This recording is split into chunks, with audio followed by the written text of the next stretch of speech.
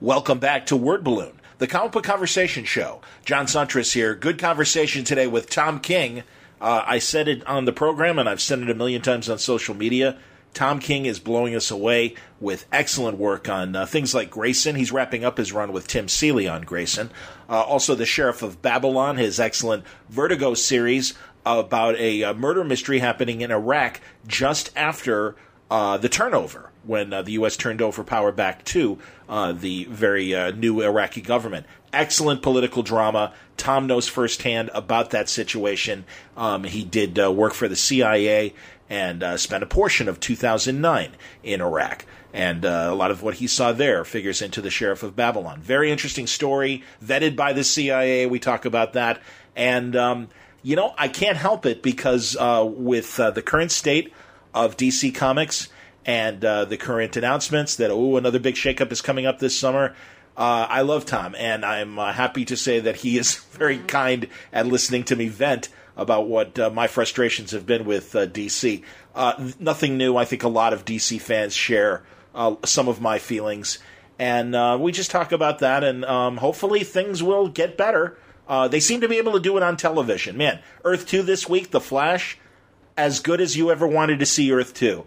And if they can figure it out on TV, eventually they're going to figure it out on the comic book side. It usually works the other way, though. That's a little bit of the frustration that I share with Tom in portions of our conversation. But we go into a bunch of different directions. And it's a great talk with Tom King on Word Balloon today. Did I mention The Vision, by the way? I don't think I did. Dwelling on all the DC stuff, Tom's best book is Marvel's The Vision, an incredible science fiction story. The Vision, the great android of Avengers fame and Age of Ultron, has created a family for himself, and they're trying to integrate into a regular kind of American society. And it is a science fiction nightmare that honestly feels like Ray Bradbury to me. And I tell him that, and again, something I've said a lot on social media. So lots of really good things to talk about with Tom King on today's Word Balloon, brought to you by In Stock Trades at InStockTrades.com. Great deals are happening right now at In Stock Trades, where you'll be able to find tremendous savings. If your orders are $50 or more, you'll receive free shipping. But they make it simple because there are just a ton of savings and deals going on right now at In Stock Trades. There are select clearance titles up to 70% off. You can get select image titles up to 50% off. All DC and Image titles are a huge 45% off. That's just the tip of the iceberg. There's a new collection of the Justice League featuring the work of Gardner Fox and Mike Sekowsky called The Silver Age, Volume 1. The trade paperback is 50% off, just $9.99. And man, that's a gorgeous cover. Who did that cover? That's got to be a Darwin Cook cover. No, it's a Mike Sekowsky cover. Wow. Really interesting, man. God, I would have sworn that was Darwin Cook. All right, very cool. I still like it. Marvel Masterworks, you can get Daredevil Volume 10, which continues his run with the Black Widow and beyond.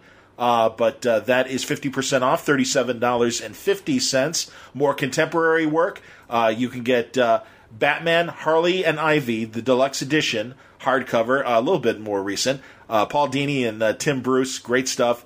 50% off, $12.49. How about the Red Skull trade paperback, which is the Secret Wars miniseries, 42% off, $7.42. You can get Secret Wars Journal Battle World trade paperback, collecting all the short stories of the Battle World stories. That is 42% off, $20.29. You can get a Secret Six trade paperback, Volume 1, Friends in Low Places, Ken Lachey and Gail Simone, 45% off, $8.24. And The Superior Foes of Spider-Man Omnibus Hardcover, Nick Spencer and Steve Lieber. It's just a fantastic story and worth your time and money. 42% off, $28.99. More great deals available at InStockTrades.com. Check it out for yourself. Word Balloon is also brought to you by the League of Word Balloon listeners. Thank you very much for your monthly support via Patreon. If you want to subscribe to Word Balloon, it's not necessary, but if you want to help the cause out and can spare $1 or $2, that's terrific. Come to wordballoon.com, the front page, and check out our Patreon click-through, and you can watch a couple videos, and you'll see that, the money for Word Balloon goes to help pay for travel, to the conventions. I get to do face-to-face time with some of the creators, and it makes it easier to book them. Also, I get to do panels at a few conventions a year, and that, of course, provides interesting programming as well. I've already got a lead on some of the stuff that's going to happen at next year's Cincy Comic-Con, because I saw Tony and Kira Moore last weekend, and I am already excited about some of the panels that will be coming there. Just one of the many shows that I'll be covering over the year with your help. Thank you, League of Word Balloon listeners, for the support. Thank you for letting your friends know that you like Word Balloon and they might like it too. The best ways to help Word Balloon are, if you get the show through iTunes or any way, subscribe to the show. And if you could write a review or give the show a rating, huge help to let people know, and it keeps the awareness out there for the iTunes crowd, the way that most people are still getting podcasts these days by a very large margin. So thank you, League of Word Balloon listeners, for your support. All right, without further ado, let us start our conversation with Tom King. Looking forward to some very interesting thoughts from Tom, and I hope you enjoyed today's conversation on Word Balloon. He's back. It's Tom King, and he is kicking ass. I got to tell you, Tom King, it's been a year no, not even that. I think we talked at was it mid-convergence when we last spoke, or right before convergence? That sounds right, mid-convergence. Or yeah, right before Omega Man came out, so mid-convergence. Right, okay. So 7 months ago or so, maybe 8 or 9 months ago. Is that it? That's crazy. And Jesus, man, Omega Man, everybody's talking about it. Great book. Don't cancel it, DC. What are you, nuts? Good book. Hang on to it. Thank God, things change. Sheriff of Babylon, awesome Vertigo series. Yeah. And my favorite, and we're going to talk about it in a little bit, is The Vision. Because holy shit, man. Like I said to you, and I think I've said it on Twitter, I mean it. It's like Ray Bradbury kind of sci-fi. And it is such a great, Twilight Zone, Outer Limits, Ex Machina. I mean, you've hit the zeitgeist with this story, man. And it's a very unique story, but it's, familiar in a good way. Thanks. It's the kind of sci-fi that I enjoy. And yeah, man, that's a great story. Thank you. Yeah, The Vision changed everything. That was the big game changer for my whole career. Attaboy. Especially that All right, Vision. We'll talk about that in a second, because as we were getting ready to record, we were talking about Sheriff of Babylon, and you told me some interesting behind-the-scenes stuff, and I want to talk about that. Oh, I was just it started. The original title was Sheriff of Baghdad, which is still a title I love. And I wrote it. The pitch for it, it came 2 years before anything. It was at Vertigo had it for years, the pitch. Okay. And I greenlit the pitch, and it just kept being pushed back for little inside bureaucratic reasons. 2 years before anything, in terms of 2 years before anything that you got published? 2 years before it launched. So a year before, almost a year before Grayson launched. Okay. I got Grayson off of Sheriff. But no one had seen Sheriff. But that's how they knew it. That's great. That's how I wrote the first issue of Sheriff, which is the same script that's used for the first issue of that. A year before I wrote the first issue, I guess I didn't come. My first Grayson script was the third issue. But that was almost like my test issue for comics, where they were like, "Oh, this guy can actually write an issue." Fantastic. And it that's a great first issue, man. Jesus Christ. But go on. Yeah. I mean, we can go into the influences and stuff, but I was definitely taken from Jason Aaron and Brian K. Vaughan. So I had, and back then I had called it Sheriff of Baghdad. I'm sure I did whatever little research I needed to see that no one had done that thing. And I thought, I don't know. The first title was called The Willing, after the Coalition of the Willing. And it was about, but I don't know, was the title I still thought was cool, but it was too esoteric, I guess. Honestly, forgive me, that was... That's what I was thinking as soon as you said. I'm like, too esoteric. It's too no. That's like what a writer. This is a stupid writer thought. The willing, because it's all about the will, and I was going to write about Aquinas and the medieval, and it's all about right. If the will of conviction, the willing to kill, the coalition of the willing. Sure, yeah, I can see that, and I can appreciate that from a writer's standpoint. Absolutely. In Arabic and in most Muslims. We use a term called inshallah constantly when they talk, and it means God willing, and it means kind of wow, okay. I hope so, and I hope so is sort of the closest translation, but they use it as much as I use the words and it's just sure. So it's I was going, and I was the willing, that's great, and then it was that means absolutely nothing, Tom, will mean nothing to me, and I was like, oh, okay. So I was like, all right, so I'll search for a different title, and it was it's very much influenced by westerns and Absolutely. old John Ford stuff, and that was what I was trying to put into it. So I was like, oh, it's sort of the sheriff. I went through a bunch of titles, and it's like the Sheriff of Baghdad. And I'm like, yeah, that's what it'll be, the Sheriff of Baghdad. I submitted that, and we liked it, and then we changed it to SOB because they got the son of the bitch thing. And and so I was like, oh, it could be two things at once. Wow, that's really deep. And then so we went forward with the Sheriff of Baghdad, and that's what it was on the pitches and first script and everything. And then when they made the announcement at San Diego or New York Comic Con, starting to blend, man. I'm getting old. We got a letter from a dude. I think he's in Oklahoma, and he served in Iraq, and he has sort of a company called Sheriff of Baghdad, and they help like train people in like how to fight combat, I guess, or something. I don't know too much about it. Are they mercs or are they contractors? I mean, are they? I haven't done a lot of research into it. I don't want to like libel the guy, or because obviously he lawyered up against me, so I don't want to. Yeah, if you say guy's already litigious. Yeah, he seems like he's ready. He's a fine, upstanding citizen. What did Tom say about me on that podcast? That's it. Exactly. Yeah. Wait a minute. And whose podcast is that? Let me sue Word Balloons. That's right. Yeah. You're in this too now, buddy. All your podcast money is at stake. Like Ralph Bellamy in Trading Places. My God, we're ruined.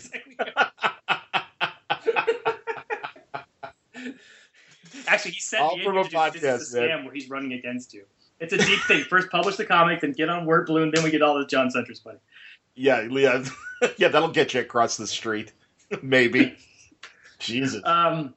So that sucks. So that sucks. And like he sent, and it was like, I can't imagine how this would be secret. Well, maybe he'll sue me for whatever. But it was his demands were like, sure, you can go ahead with it, but since you're going to be using my name, it's going to be associated with me. I need to approve every script, and I want 50% of the movie rights. Like these demands were like nobody's going to approve my scripts except the editors and the CIA, which is enough people to be approving your scripts. Hell yeah! So you literally are vetting the story through the CIA, obviously. Yeah. Every issue. Okay. Is vetted through the CIA. Crazy. All right, go on, and then we'll talk about that. Go on. And so we said, we'll just change the name, and then all right, the story's over. And then so then we searched for names, and we just like I submitted and I don't know, we like the Guns of Baghdad and the. I don't know what were the other leading candidates. Like we would do the Western kind of things, like this. And then the Sheriff of Babylon came first. I was like, Babylon's such a weird word, and it makes sense because Iraq used to be called Babylon. I mean, that's sort of that part of the world. Oh yeah. And I was on vacation with my family, and they're like, okay, we think Sheriff of Babylon's the best one. I was like, the only way I can make this work is if I can connect that word Babylon to it. So like I went and just started reading my Bible again, reading the old quotes about Babylon. And I found like this great quote, which appears in the first issue. And it's all about how like, Babylon was this place that fell, and it was full of these monsters and demons. And like, I was like, oh, that kind of matches what I'm going for here. And then I got excited about the title. Just one quote changed my whole mind on it. I spent a ton of time trying to get that. So now it's Sheriff of Babylon, but I still call it Sheriff of Baghdad, and we always mess it up. Well, it's great, man. And it's, God, I saw Control Room, and honestly, I want to know what you think of not only documentaries that have been made about our experiences in the Middle East, and obviously there's unique qualities to Iraq and Afghanistan and everywhere else that we maybe go in, or not. Again, you're the expert, dude. But, but yeah, how are those, like, Can you watch those movies, or are they too skewed? Or also, I can also appreciate that it's almost like, hey man, I work at the hardware store during my business hours. The last thing I want to do on my downtime is think about the hardware store. So it's kind of funny because I'm in comics now. That's what I do all day long. And then like I have like quiet time in the evening. And I said, let's go read something. I'm like, okay, and I pull out my iPad and I start reading comics. I'm like, what am I doing?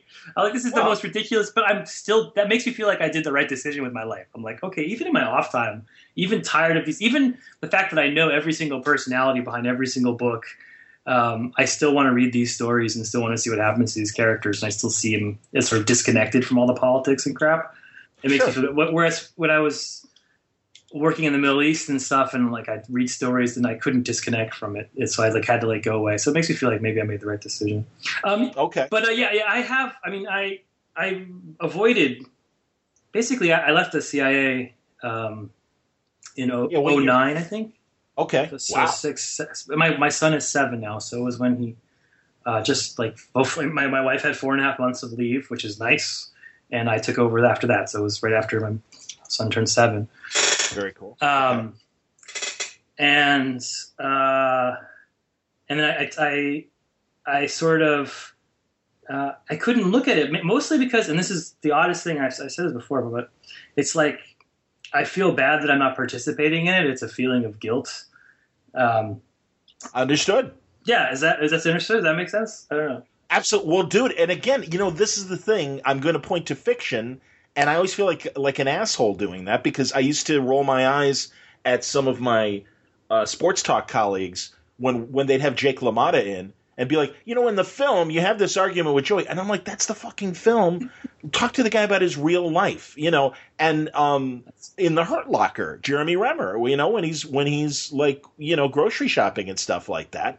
And the guilt of no, I gotta get back there. I gotta, the job's not done. Yeah, and it's never done, but you still feel guilty about it. It's like, and it's a weird kind of guilt because it's not like I know they portray it in movies like, oh my god, I feel like most people are dying without me. I mean, I guess that's some part of it, but I mean, if I'm honest with myself, like part of it's like, man, I liked the adventure of it. I liked being in it. I liked making it felt cool. It felt like I was making a difference. Like there's some selfishness to it. I think sometimes movies portray it too melodramatically. I understand. Have you then because and really I forgive the lofty comparisons, but do you really look at any biographies of people like Ian Fleming? Because it's obvious that his World War II experiences, he loved the thrill, and that's when he started writing the action thrillers that he wrote. I mean, he was in military intelligence, and again, fictionalized in terms of the stuff I think we've seen on TV. But there is a real spy history of Ian Fleming's that did influence him creating James Bond. Yeah, I mean, when I first wanted to be a writer, and I mean, when I was 16, 17, and into college.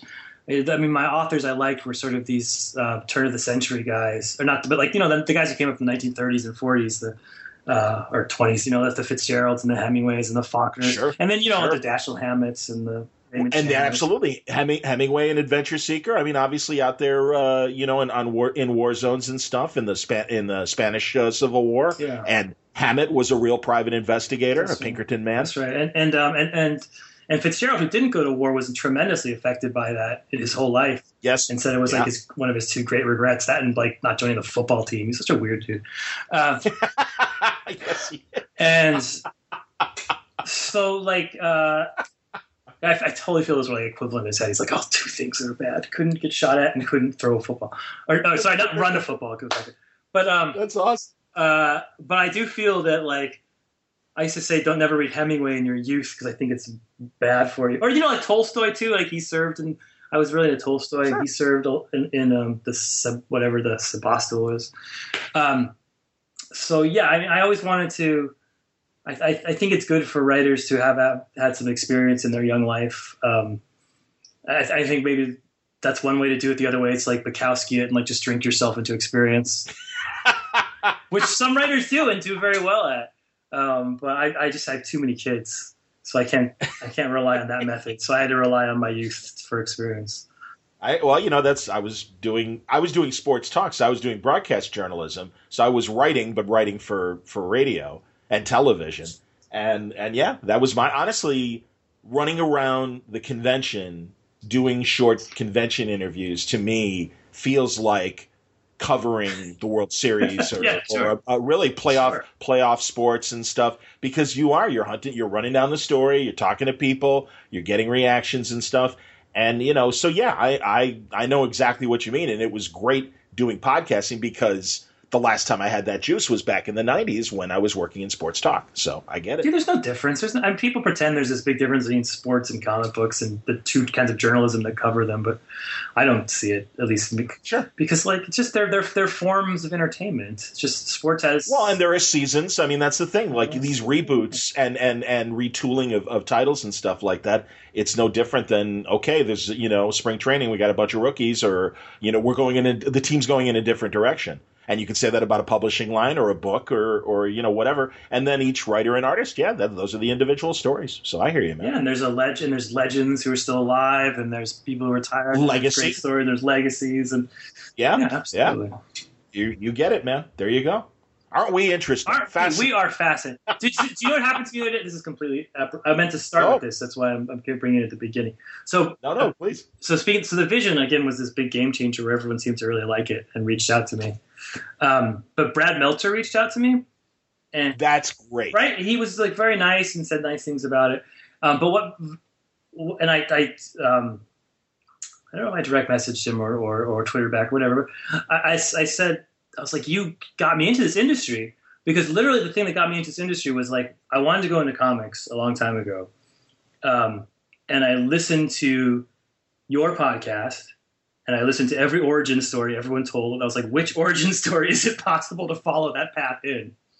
And that's why I could tell you like what Bendis did and what Ruben. I could recite them like they were the Bible of how to get in. And I was like, and the one origin story I was like, okay, maybe that's possible, was Meltzer telling it to you. I remember I was like on a plane. I was on the tarmac to get on a plane, listening to it. Wow. And he was like, I worked in Washington.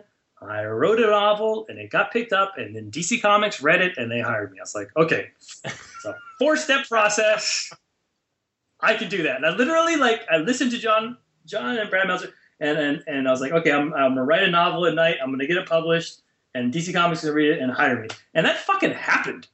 Yes, it did. That's awesome. That's crazy. Man. But it started nice. with you and Meltzer. And when Meltzer reached out to me, it just felt like this closing of a circle where I was like, hell yeah.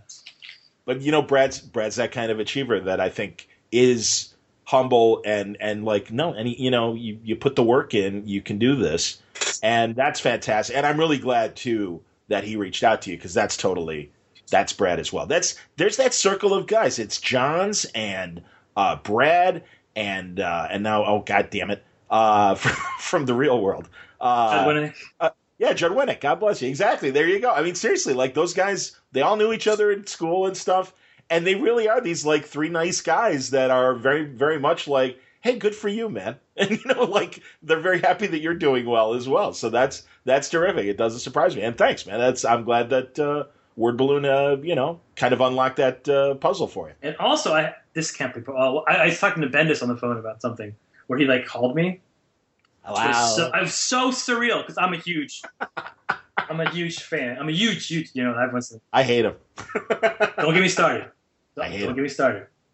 But he called me on the phone, and I listened to every Bendis tapes. I remember. You probably remember this too. When Hickman wrote into the Bendis tapes to ask about dialogue tips, he was asking what's the difference between a dash and a ... in terms of how it sounds. Holy shit, I don't remember that. That's fantastic. And he had just gotten and Bendis was like, oh, this guy's ready. He hadn't done the big gigs yet, but he had gotten famous for the first thing, the designed thing. Nightly News? Nightly News, yeah.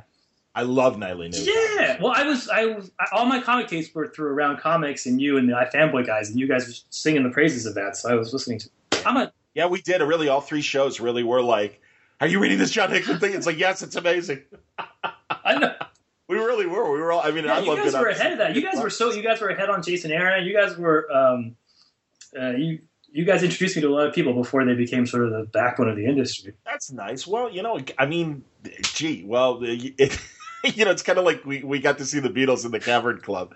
These guys are great. I don't know what the deal is, but they're good. But when Bendis called me and we saw, I was so surreal to be like, I'm on the phone with him after having listened to all this stuff, and I literally said to I'm out because I had to fanboy out first. I was like, wait, I know we have business to talk about, but first I have to get it to someone. So I was like, do you remember that time on Word Balloon where you said this? I was turned into total. Oh, that's great. Oh, thanks, man. That's really nice. Well, that's kind of like the reinforcement to those guys in terms of like, oh, people do listen to John. That's good. Which is good. Oh my god, yeah. Bendis on work, dude. The Bendis tapes kept me. That was my thing when I was like driving home from work. It was Bendis tapes. I don't know why, but like always calmed me down. I was like, all right. That's awesome. Seriously. Well, because we did. I mean, Christ, they were like 4-hour marathons, especially in the early days. Oh yeah. And honestly, that was just dumb luck. I mean, really, that like we happened to like connect at the right time, and I was between jobs. 2000 at the end of 2005, I got fired from my sports talk, my last sports talk job, and I spent like about 14 months working freelance and not making a lot of money. And finally, I'm like, all right, I guess I'll be a manager at a Starbucks until I get back in radio. And really, I did that for 3 months, and then finally got into the company that I've been at for the last 9 years. But yeah, so I had a lot of time, and really in that 2006, early 2007 period, it was really easy to, just spend time and really get to know these guys. And Brian and I, just like the same stuff, and he was available, and he really was excited about podcasting and thought it was fun. So then, yeah, we just started doing. And also, he's like, do you mind doing it at night? And I'm like, no, I don't care. I'm unemployed. I don't mind. So here I am. So that's how the Bendis tapes happen. God, I just read through his early Marvel stuff because I was looking for influences for things. Oh my God, it's so good. It's like ridiculous, and he was so experimental back then with like the stuff. Like we don't see enough of that in comics. I feel any days. Those first of those like early aughts, like he was like, okay, let's do an issue with a different artist on every page, and the dialogue disappears and it comes back, or we do Jessica Jones has those famous things where he's just like, let's do a double page splash, or just go close up on her. And I can't imagine selling that to an editor today and it would be such a tough sell. Well, but also what was experimental then is, I mean, I was talking about this with J.M. DeMatteis in the last released episode of Word Balloon. I was just listening to that. Very good. That was good. And we were saying, decompression was a novelty 16 years ago. And honestly, I think it's been unfortunately done to death. And now it's like, there is a 4 or 5 year old comic book of a very popular team. And there was a completely useless double page spread of Batman swinging across the city. And all I could think was, these stories are now 20 pages. You just wasted 2 pages on this double page spread of Batman that you could have easily just covered in a large panel. Fuck you. I don't care if you're a huge artist. Fuck you. You just wasted 20% of your comic book. Don't get me started on that kind of crap, man. So or 10% of your comic book, I guess. No, 2-page spread's a big deal, man. And that's the thing, man. I mean, again, it was a different time, and also this was new compared to what we were dealing with really in the 90s and early 2000s in terms of what was normal. The Tom DeFalco, Fabian Nicieza. I mean, and I don't mean these in disparaging ways, just like those were like kind of regular writers. JM, Mark was one of those guys as well, Sure. So whatever. I mean, again, it's a different time. But you're right. So back to your Brian story. But I don't have that standard by Brian. But I would engage this whole decompression thing. I find it fascinating. I don't know if I write decompressed or not decompressed. I feel like those guys are more an influence on me than the old style. But I try to mix it up. Like sometimes because you need that sense of time passing, so you have to do these sort of montages. Like they do time passes so much better in old comics than it does in modern comics. I don't know. Yeah, I think a lot about that in terms of like stretching time with the panels and how they did that. But I don't see that problem. Like in Bendis' early work, I think and not that his new work is very good as well. But I mean, just in terms of the revolutionary stuff he first came up with, I'm sure everyone saw the decompression, but there was so much word and there was so much story and there was so much atmosphere in the issues that you got sucked into it and you didn't feel it. To me, I didn't feel the decompression as much as I do in other people. Brian knows what he's doing. The problem was it then became the norm, and you've got a lot, and this is what Mark DeMatteis and I were talking about, was that you've got a lot of people that don't do it well, that are also doing it thinking that should be the norm, and also there is more of an effort now to write for a 5-issue trade than there is to, tell the classic, all right, we're going to finish this story in 2 or 3 issues, but we've planted the seeds already for the next story. the Denny O'Neil. Have you read that DC book of comic? Yeah, where he has the Paul Levitz board on it. Right, exactly. Yeah. And that's what it was, the Paul Levitz board. And yeah, you've buried plot C or plot 3 in plot A or plot 1. And so there are at least the beginnings of it right away in the first issue of the first story. But yeah, and then each story slowly moves up as the first story gets resolved. And that's fine. And I think people, I think it's a valid choice. And also, by the way, you got Dan Slott and guys like that can write great one-shots. Jason Aaron just has done it a couple times already in the Star Wars book. He's the master. He's the master. And Slott's been writing. Slott's great at a 2-issue story and stuff. So guys can do it.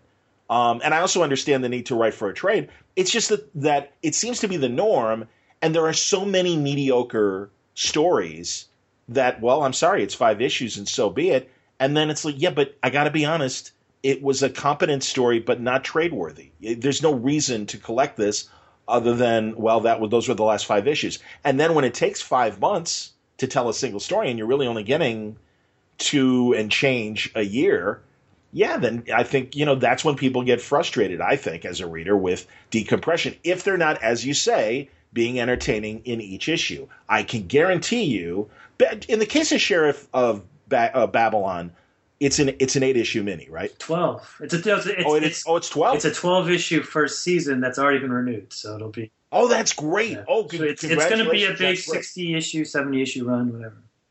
That's excellent, man. Oh, I'm really glad to hear that. Wonderful. But that's the thing. I mean, you're writing a single story, and fine, you've told us this is a single story, and at least season 1 will end with issue 12. Yeah. Again, there are just other ones that don't work that way. The Vision is a very compact story, and I don't know, do you? Obviously, I think it's been doing well, so it's going to continue as an ongoing. Yeah. The Vision is indefinite ongoing. Yeah. Wow. Well, I got to tell you, man, this first story, like I said, ridiculously interesting, and well, again, let's continue with Sheriff of Babylon first. I like talking this. I mean, we can talk about my stuff. Oh, sure. But I'd love talking this format stuff because that's all I think about this. No. And I don't disagree. Like, I love that Paul Levitz chart where he does the people. I think it's like Chris Claremont also is one of the big people who invented it. But makes sense, sure. And then, so I mean, I remember just growing up, that was just kind of classic Marvel storytelling too. Yeah, and I can't do it. I don't know how to do it. I've I embrace it. Like, I was talking to some editors, and I was like, we need to do this more often.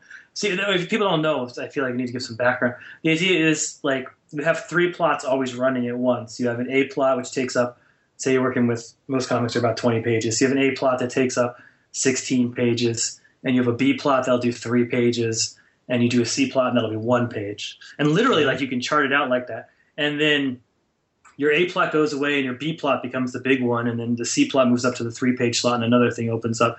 And if you look at Paul Levitz, like, literally put a chart out of what they were, and you can in that Denny O'Neil book. In the Denny O'Neil How to Write. If you're I used to listen to this when I wanted to be a writer. If you want to be a comic book writer, buy the Denny O'Neil book on writing comics. It's fantastic. It's a little old school, but because it's old school, there's stuff that there's techniques that people don't use anymore, and that can really spice up modern comics. That's really interesting to hear. And I would also say, because again, this is something that Mark and I talked about. I just think when you are limited to 8 pages or 5 pages in an anthology, as you know too, when you did your Time Warp story, it forces you to think about, all right, how do I convey this in the least amount of real estate. Page real estate and panel real estate, and you've got to give 3-dimensional characters, and you've got to give an interesting enough plot and solution. And that's the thing. I think, sometimes it almost seems like 5 issues might be too much for, again, some of these stories. I can unfortunately talk about some very big heroes right now that will be wrapping up their stories, I'm assuming, as they hit issue 50 or 52 or whatever at DC. And it's like, I'm sorry, this is a bloated story, and it's taking way too fucking long, and I just don't care. And it's like, even the novelty of what is being experienced in the book is interesting, but again, should have wrapped up in 6. And I don't buy how long it's taking. I'm like, sorry, it's just not my thing. How about that? I mean, it's. Aren't you a bad time? I'm always shitting on DC when I'm talking to you. I agree with your point, but I don't agree it's endemic to DC. I think it's endemic to all of comics. I would agree with it. I absolutely. Oh, by the way, dude. Oh no, there are run the gamut. There are several. There's a big one that loves to grab old licenses, and I love the heroes and concepts that they grab, and all their stories take way too long. Way too long. And they get good people writing and drawing them too, and I think it comes from editorial in terms of no, this really needs to be 5 issues. Sorry. See, but what I think, I think people lose the sense of stakes in those kind of things, and I don't think it's like an idea of compression or something. It's like if you don't keep your eye on the ball of making sure that there are huge emotional payoffs and that the threat of something is affecting your characters. Then you lose the issue, you lose the reader. It's like, doesn't matter if you're compressed or not, if the story takes place over 52 story beats or one story beat. Like, if it's uninteresting, it's uninteresting. I mean, like, yep. I mean, like the opening scene of The Godfather, the wedding and that. I mean, absolutely. That takes to a half an hour for that wedding to go through, right? Like, that's compressed storytelling. Like, they could have had, if this was, like a Roy Thomas story, it would be like they're at the wedding, the mob is there, panel 1, panel 2 would be like they're they dance, they leave, and then it's like it takes one page, but that unspools so well. But the entire time you're aware of the stakes and you're aware of it sucks you in, just like those old Bendis comics do. So to me, it's not compression versus non-compression. It's just I think sometimes people write scared. They're scared of writing the big stories they want to write. Because I talk to a lot of writers who have these fantastic stories, and they're just with editorial and with all the pressures and everything. I don't know. Agreed. Maybe I'm wrong. Maybe it's an arrogant thing to say. I say arrogant stuff. I'm sorry. Well, it seems like some of these guys, when they do their creator-owned stuff, are able to tell a very competent story, and that's the thing. I do think that there's definitely a tug of war with some creators. It's not everybody. And I don't even think it's anything of like malice. It's, okay, I'm trying to please these bosses because they're paying me a nice check up front to do Hero X. And, that's fine. And they know they're the caretakers of the character. So I do want their input and I do want to tell a good story. But then sometimes, again, like you just said, maybe they lose confidence in their own story and they don't fight hard enough for it or feel they can. And, and I also know some guys, Jesus, I mean, it's no surprise, Cullen Bunn got frustrated, and I don't know if it was fans or editorial, but, with Aquaman and stuff, and I thought he was writing a very competent Aquaman story. And again, I don't know if it was, I don't know how much of it, his story was coming from editorial, and I don't expect you to comment, because that's not fair, unless you want to, but I mean, it's just, I don't know, I mean, I felt for the guy. I really felt for the guy. Cullen writes every book in comics. And that's the thing, I mean, it's like, that's what I'm saying, he's not a shitty writer. No, Cullen. So he doesn't need that. And same with Charles. Charles is writing every book. Yeah, the books that Charles Soule isn't writing, Cullen Bunn is writing. That's right. I remember we went to the first DC retreat, and they announced everyone's book and put them up on a big old screen. And I had 1.5 because I had Grayson and Omega Man, and Cullen had 4, and it was like another book by Cullen Bunn. I was like, what? How could you possibly do this? I hope down the line you get to go to a Marvel retreat. And I would love to hear as much as you can say in terms of just the subtle differences, and not to rank one against the other in any negative ways, but just in terms of, like whatever you can share in terms of how it's a different experience, because I would love to hear that. I saw pictures from the last Marvel retreat on Bleeding. Have you heard of this site, Bleeding Cool? Yes, I have heard of it. Oh, it's interesting. I haven't. Yeah, but I just... Was it New York? Was it the Daily News or the New York Times? It was one of the New York newspapers that had pictures. Seeing Ta-Nehisi Coates at a retreat, I don't think I'd be able to talk, honestly. I understand. I would. Well, and he likes. He's tweeted about it too. He's a big Vision fan, but he's. Oh, that's great. He's so intimidating to me to be in a room with the guy who just won a Genius Grant and a Pulitzer and the National Book. I was like, whoa. I can't believe that's who they have at their retreat. I mean, what? And when he was named to be the writer of Black Panther, a podcaster that I know is like, yeah, whatever. It's like, you numbskull. I'm like, do you realize that, that's like, hey, I don't know if you know, but Norman Mailer's going to write a comic book. It's like, wow. That's interesting. But the DC retreats are that way too. I'll be sitting down, and Scott Snyder will be sitting next to me, and Paul Levitz will be across the way, and Brian Azzarello will be. I mean, the last Brian and I got I said some really stupid thing which I can't repeat in front of Brian. I'm embarrassed. And did he hit you? He looked like he was going to hit me. He punched Norton in the gut one time because Norton's like. He's like, why are you intimidated talking to me? And he's like, I don't know, because, you're, like, scary. And he's just like, let's talk sports. You like sports? He's like, yeah. He talked college basketball. And he shoved him again because next time we talk college basketball. He's like, all right. Thank you. That's what he's like. He's very direct. Like, he sees into your soul. And I made some little mistake. And, like, the problem is when I made the mistake in conversation, like, I would immediately apologize for it. And the last thing he likes is apologies. So, like, I had nowhere to go, right? Because he's like, don't fucking apologize. You believe what you said. I was like, I don't know what to do. Is now the time that we fight? I was in the CIA. Yeah. So, I mean, the DC ones are intimidating, too. But Ta-Nehisi Coates, that would be something else. Yeah, a lot of good people. And Marvel, too. I mean, there's big, good writers happening at those retreats. That's awesome, man. That's very funny. But that's great that Coates even likes the Vision. It doesn't surprise me, dude. It's, damn. I mean, it's just really, I love the story. And truly, I look forward to every issue. It is my favorite Tom King book. I can say that comfortably. Oh, thanks, man. I love writing it. It's very fun to write. And I work on it with two brilliant creators, Gabriel Walta, who does the pencils and inks, and Jordi Belair, who does the colors. And I feel that my scripts are not as good as the comic book that gets produced. And I get everyone tweeting at me, oh, what a great thing. I was like, oh, you have no idea how much I'm propped up by this gorgeous art. Gabriel's doing stuff where, like, I feel like I got Dave Gibbons in 1987. I understand. Yes. He does these, like, small emotional moments, and these, like, his backgrounds are amazing, and the line work is incredible. He does, like, he was assigned to me. I didn't pick him or anything. Our editor, Will Moss, who's a fucking genius and is going to run comics someday. So I'll suck up to him as much as I can.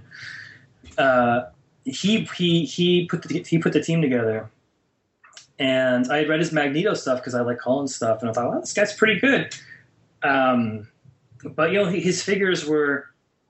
It wasn't the normal style. And I was like, I don't know if he can do this Vision thing. And I saw the first thing, I was like, oh my God, he's the absolute wonderful, most perfect person to do this. He somehow captures these great horror moments and these great haunting, just the same way Gibbons does in, not to compare myself to Watchmen, God forbid, no, I don't want to do that. But that's the emotion I get. That's that kind of content of, like, it seems slightly cartoony, but it seems very real. I can't describe art. It's like, well, it's subtle. It's subtle horror. I mean, that's the thing. Both guys, and I know what you mean in terms of the Watchmen thing, because it's just really subtle. And again, I think a lot of it too goes to Jordy too with the color choices. Yeah. And I mean, I think no, like you said, it just there are quiet moments of emotion. It's Virginia's clenched fist as she's freaking out in this last issue. And previous issues as well, and also the kids. I mean, it's got it. Vin going nuts at school, and and Viv's emotional journey. I mean, that's the thing, man. Again, it's an old science fiction trope of giving robots emotions or however they process human interaction with them and amongst themselves. And that's the great thing. It's a great comment on human behavior, and it's a very elegant, like, sci-fi horror story. No, it's great, man, and that's why I can't imagine how many. Is there 2 more chapters to this story, or 1 more chapter to this story? So if you've been reading, I don't know if you've been reading, but it keeps hinting at that there's a big sort of apocalypse coming. I don't know what you call it, but that Vision's going to kill everybody, basically, in the Marvel universe almost. And that storyline wraps up at issue 12.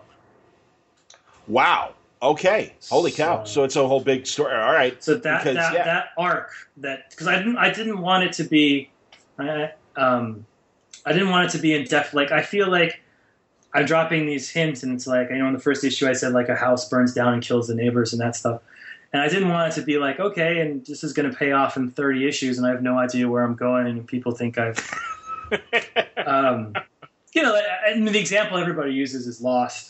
But like that idea of like you when you watch that first season of Lost, you're like, if they know where this is going, this is going to be the best series of all time. And then you get to last season, you're like, oh, they didn't know where it was going. Fuck. No, you're right. And honestly, I think that this is something I discuss with a lot of the image creators because they do have interesting concepts, but it's like you get to that midpoint of this ongoing, and like you said, I always would use the old Vertigo comparison and say, well, Brian got 100 issues for 100 bullets. That ain't going to happen again. And you'll know because then Jason only got 70 issues for Scalp. And you can literally kind of count back. And now I'm kind of like, maybe, 4 or 5 trades, 30 issues, somewhere between 24 and 36 issues might be good. And other than that, you're just kind of, you're asking a lot of your audience to stick around. And I have this conversation constantly with the Revival guys, Celia and Norton. I talked about it with Rucka. Yeah, I know you do. And Rucka and I were talking about it with Lazarus. I mean, that's the thing. These are big, ambitious ideas. Is there enough story there to really cover that much time? And also, like you said, are you giving your audience enough payoffs and closure? Because I think even Criminal and some of the stuff that Brubaker has done, they were little stories that built up to a big idea. And certainly you could say that as well about Azzarello and 100 Bullets. And Jason, I think, was able to do that in Scalped. Not every story is able to really do that well, though. I think of like Why the Last Man, where in the first one you think it's going to be this mystery about why all the men died. And the mystery basically never gets solved. There's kind of, and he even admits it at the end. Like he's like, something happened, but it's like becomes all about the emotional journey. And like that magic trick he does to pull that off. I don't know if I'm capable of doing it. Where it became like the mystery of the first issue, which is the best first issue ever written, in my opinion. Became lost to you. You didn't even care about that mystery anymore. You just cared about this character. You cared about his journey.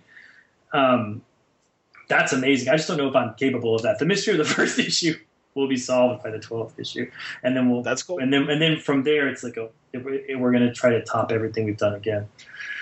Interesting. Wow. But maybe the model is Preacher. I don't know if that's a better model because I think of all of those trades as being very self-contained in their own way, but with that overarching theme of trying to kill God. So maybe that's. I feel like every writer in comics wants to do their Preacher, wants to do their 75-issue Preacher run where they get to shoot God in the head at the end.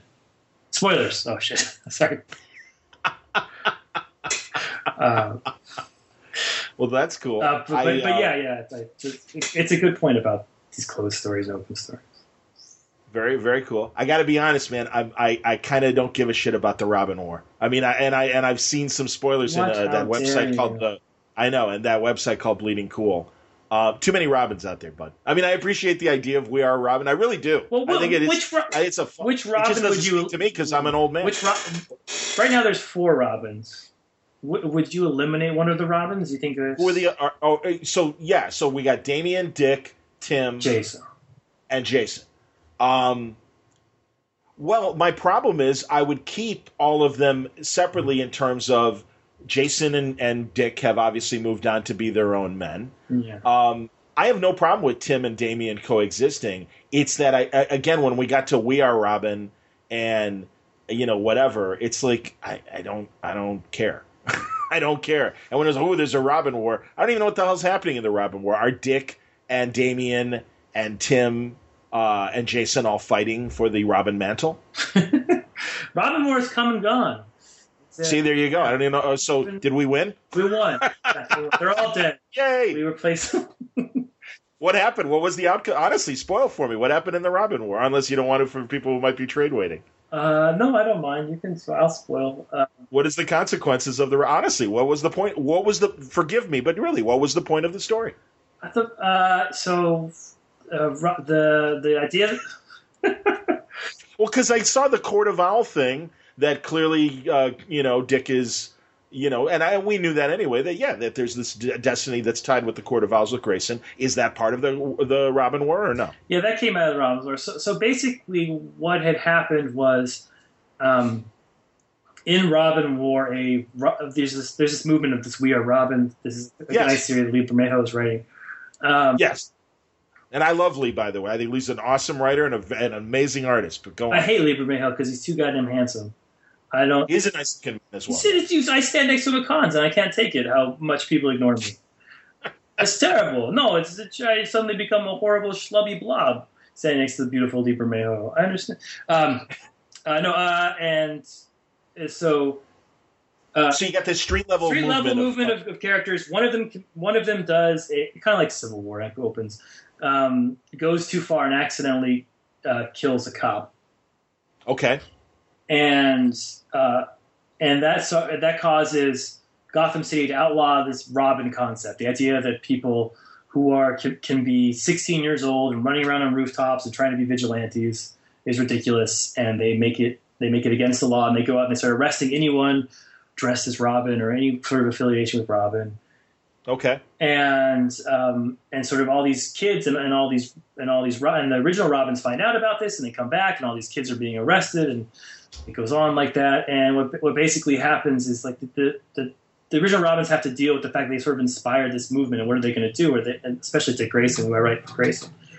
Sure. The real Robin, but go on. Yeah, the real Robin. Dude, the best Robin. Not just the absolute best Robin. You're right. The first and best. The first absolutely. And best and definitive Robin. Indeed. Do they all put the outfit back on? No. They all just fight in their own different ways. It was fun. That would have been interesting to see them all. Not that I want to see Dick in the short pants again. Oh, but I mean, good. But the short pants aren't continuity anymore. He has this other Robin costume. Yeah, I understand. That's a crock of shit as well. I got 50 years of comic books to argue that point. They never. No, I'm just kidding. No, he was in the short. I tell this to everyone. This is my thing. I tell this. I say the New 52 does not erase the old continuity. It happened, and then Flashpoint happened, and so they're all connected. So yeah, Dick used to be in the pants in my mind. I hear you, man, and I respect that. No, honestly, I would say put Dick Grayson in the Earth 2, modified version of the Earth 2 Robin outfit, which I think is a great outfit. I do, too. I like that outfit, too. Neil Adams? You know what I'm talking about. I know exactly what you're talking about with the long... Attaboy. Dude, of course. Dude, no. I've had so many arguments over this Robin costume. But that's what I'm saying. Like adult, there is a way to do a good adult Robin costume, and I like Red Robin's outfit. I like Damien's outfit. Well, how do you feel about underwear? What do you feel about the underwear situation in the comics? I've been thinking about this. I've been thinking about it a lot lately. But like, my kids are 1, 6, and 7, and they're just getting into superheroes, and the superheroes that are like the books that are prepared to them have like the sort of the Garcia Lopez. Dick Giordano versions of the characters. Sure, classic. Like the classic, wearing the underwear. And they love them. And they identify them and think they're awesome. Do they have a problem? Do they go, hey, why does the guy have underwear outside of his pants? No. No, they don't. Yeah, they don't. Of course not. Of course not. No, the only people that have a problem with that are people that have their own, like, psychoses that they can't, justify. And it's like, have you people never seen trapeze artists? And that's what those outfits were clearly based on. It is so basic that it comes from a circus costume background. And I maybe the circus is an antiquated thought, and it probably is, but I don't understand the level of embarrassment and this. And also, let's make it armor. It better not be. It can't be a costume. It better be armor. Oh, fuck you! I'm sorry, that's bullshit. Well, you wanted a Full Metal conversation, Tom, and there you go. I mean, honestly, it's ridiculous. And by the way, Superman doesn't need armor. He's fucking Superman. I'm sorry. The Man of Steel movie, I mean, that's the other thing. They make these changes, and it's so important for the comics to do this. And then what does TV and movies do? Can we go back to the basics? Yes. Yeah. Thank you. Yeah. Hey, look at this. Look, Jay Garrick is back in his Golden Age outfit, and nobody thinks it looks silly. Good Christ. I'm sorry. Boy, Tom, you open a can of worms. Clearly, I agree with you on the underwear. I like the underwear. I like the original Jay Garrick costume. I like all that stuff. And I think it's I think we got to make the best comics we can make. with what we have, but I do miss it. Yeah. Well, and that's honestly, I guess we're stuck with these new designs for better or worse. I suppose. I hope somebody has a good idea. And by the way, I can go across the street and say, can you leave Captain America's wings on his goddamn cowl? I mean, seriously, it's like, otherwise it's like, all right, I guess you really think that it looks cooler? All right, fine. Who cares? I'm so happy that the Flash has his wings.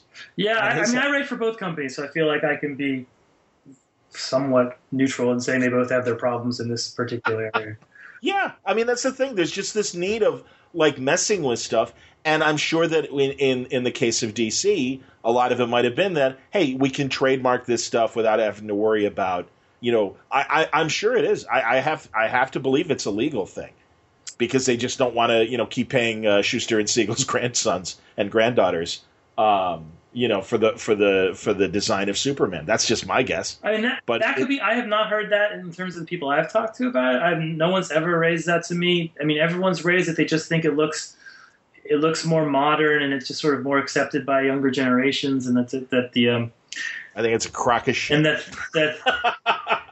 I mean, I think the argument on the other side, I'm not saying I'm making, is sort of that, like, the reason that they had to look that way in the old days was because of the old kind of coloring and the old kind of thing, and you just need these sort of colors to pop in a certain way. And then we have this modern day coloring and modern things, so we need to make the suits look a little bit more modern. I don't know, whatever it is. But looking at my kids and how much they relate to that, it makes me rethink all of that stuff and think that maybe, I don't know. It's tough. I think Brian Hitch is capable of making a modern superhero and having underwear on the... I mean, I think his JLA designs, frankly, are much warmer than what Jim Lee originally came up with. I'm sorry. I said it. And I stick by it because I don't... Jim Lee drew a perfectly fine Superman and Batman prior to him redesigning, and that stuff looked modern and never looked hokey to me. So let me also congratulate Jim Lee when he did have to do the original designs. It always looked modern to me. I think that's in the hands of the artist.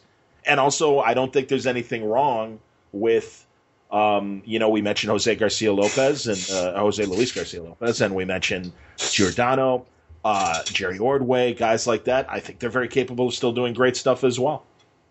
If they're just different styles, man. It's Yeah, I mean, and Jim Lee's my boss, so and I'm aware of that. He's a very good boss, and he's got a good eye and a good story sense.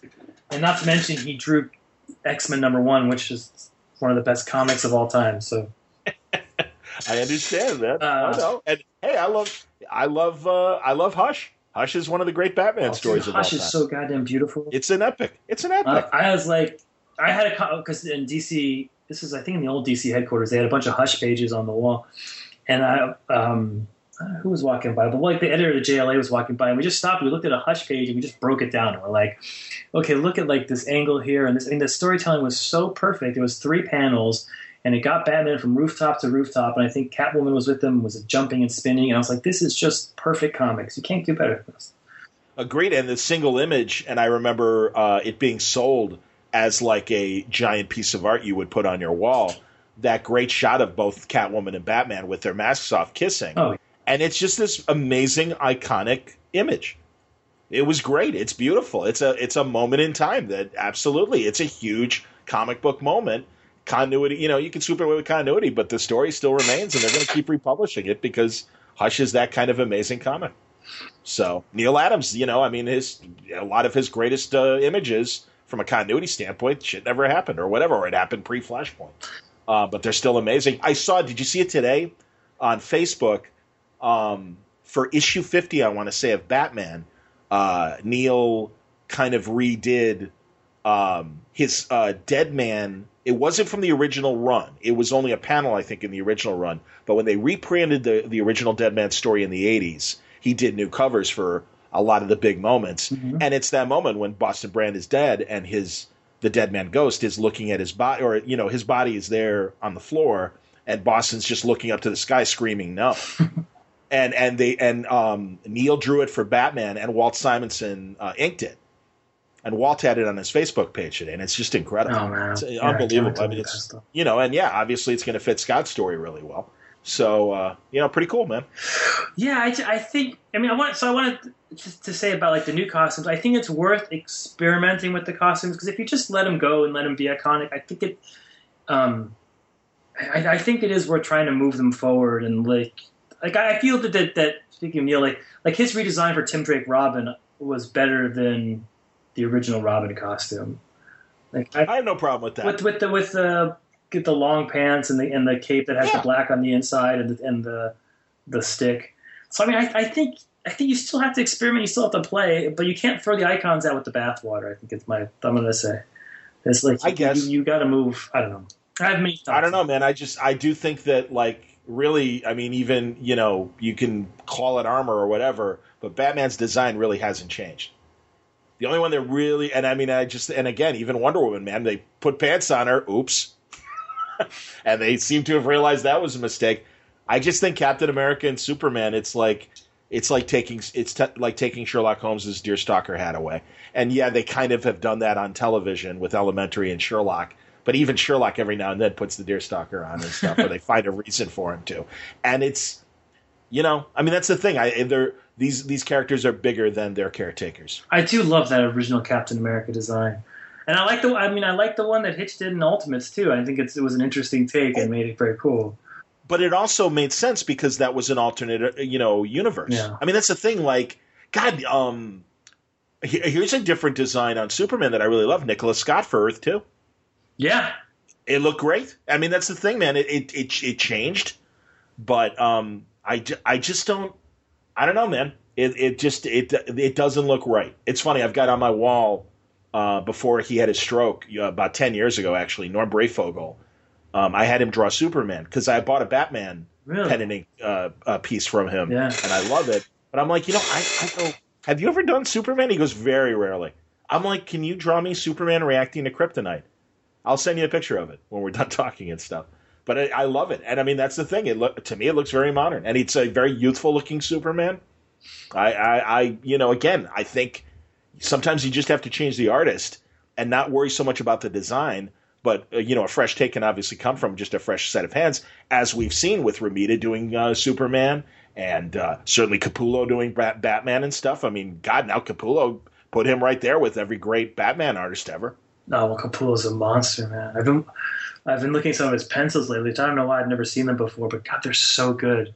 He's so brilliant in doing action and emotion and just everything you want him to do. But it would have never occurred to me to give him a Batman job. I mean, and again, not that he wasn't a great artist. It's just like, well, he's an image artist. I can't see him doing Batman. That's what you have to think outside the box that way. I mean, that's what separated that book when the New 52 came out, that it looked a little bit different. It looked a little bit not like the Batman you were used to. And Scott wrote it so tight that it just immediately stood apart. And it was good. You can stand apart as long as you're still good, I feel like. It's a stupid thing to say. I guess good comics will always sell. That's what I'm saying. I understand. So post-Robin War, forgive me, because, really, I was just kind of waiting for the Robin War to end. And then I read that you guys are leaving the book. Oh, yeah, that's my big – I haven't announced this anywhere else, so I want to announce this as a Word Balloon, my favorite podcast, except for my other favorite podcasts. What's your other favorite podcast? All the other ones that I tell that to. Tell me your girlfriend – it's like your girlfriend. Tell me the people you're sleeping with. Well, I don't listen to – I know, right? Your podcast is the only comic book podcast that I still listen to. I hate to say it. Because I used to listen to every single comic book podcast. Well, good one's wrapping up Loikomania. I know. I did a Loika. He's wanted to get me on before, and I was depressed about that. Yeah, that's too bad, man. No, that's a good show. I'm bummed he quit. I am too. He knows what he's doing, so he'll know what's best for his. Oh yeah. No, hey man, it could be a grind. I respect that, man. I understand people that are like, it kind of takes over your life. And I mean, literally recording interviews and commercials and editing, that's my 9 to 5. So I consider this me and you hanging out for an evening other than, we'd be together and, be having a meal or drinking something or whatever. For real. And then, really just tightening it up. I mean, I can do my job in my sleep as far as and obviously some episodes of Word Balloon reflect that when you hear something twice or you hear my screw up or something like that still in the queue. It happens. It's okay. I like it. It makes it more human. So, but no, we were. Podcast. But I when I listen to review podcasts now, I get not angry, but I get nervous. I get like, I'm like, oh, are they going to talk about my book? Why aren't they talking about my books? I get all this weird nervous energy.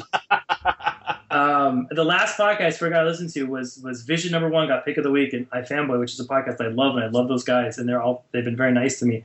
Good guys. And I listened to it, and I was like, I used to write like unsolicited reviews on their website, and and then I was like, wow, and I got all the way to Pick of the Week. That's fucking great. This is a very big highlight. And I listened like the first like 2 minutes, and then like they started arguing over like some stuff in the book. I'm like, I can't ever do this again. There's like nothing good can come of this. And this is a podcast I listen to every single. I was like, I'm gonna put it to the side. But I listen to yours because it's just professionals talking. It's not about review. And you're such a positive kind of guy. It's always nice to hear. Yeah, despite our current conversation, I try to be. And and really, my caveat is I gotta like the book. If I don't like the book, that's why you don't hear that creator on Word Balloon. And it might just be I don't like the character. I mean, that's the thing. Good Christ, Val DeLandro is this like genius artist, and all he was doing was X-Men books, and I'm like, I hate the X-Men. You hate the X-Men? I don't hate the X-Men. I just don't care about the X-Men. It was too much. First of all, Claremont, don't get me wrong, genius, was always kind of an arrogant dude to at least this fanboy. I used to work for him. So, yes, we talked about that actually in the past. Yeah. And I just wasn't a fan. And then he walked away from comics and he came back. And I just remember when he walked away from comics and he was kind of like shitty about it when he walked out the door. And then he came back and it's like, all right, whatever. And there were like 25 X-Men books. And I'm like, well, like I always say, in the 70s, there were two doors, the X-Men door and the Legion of Superhero door. I took the Legion.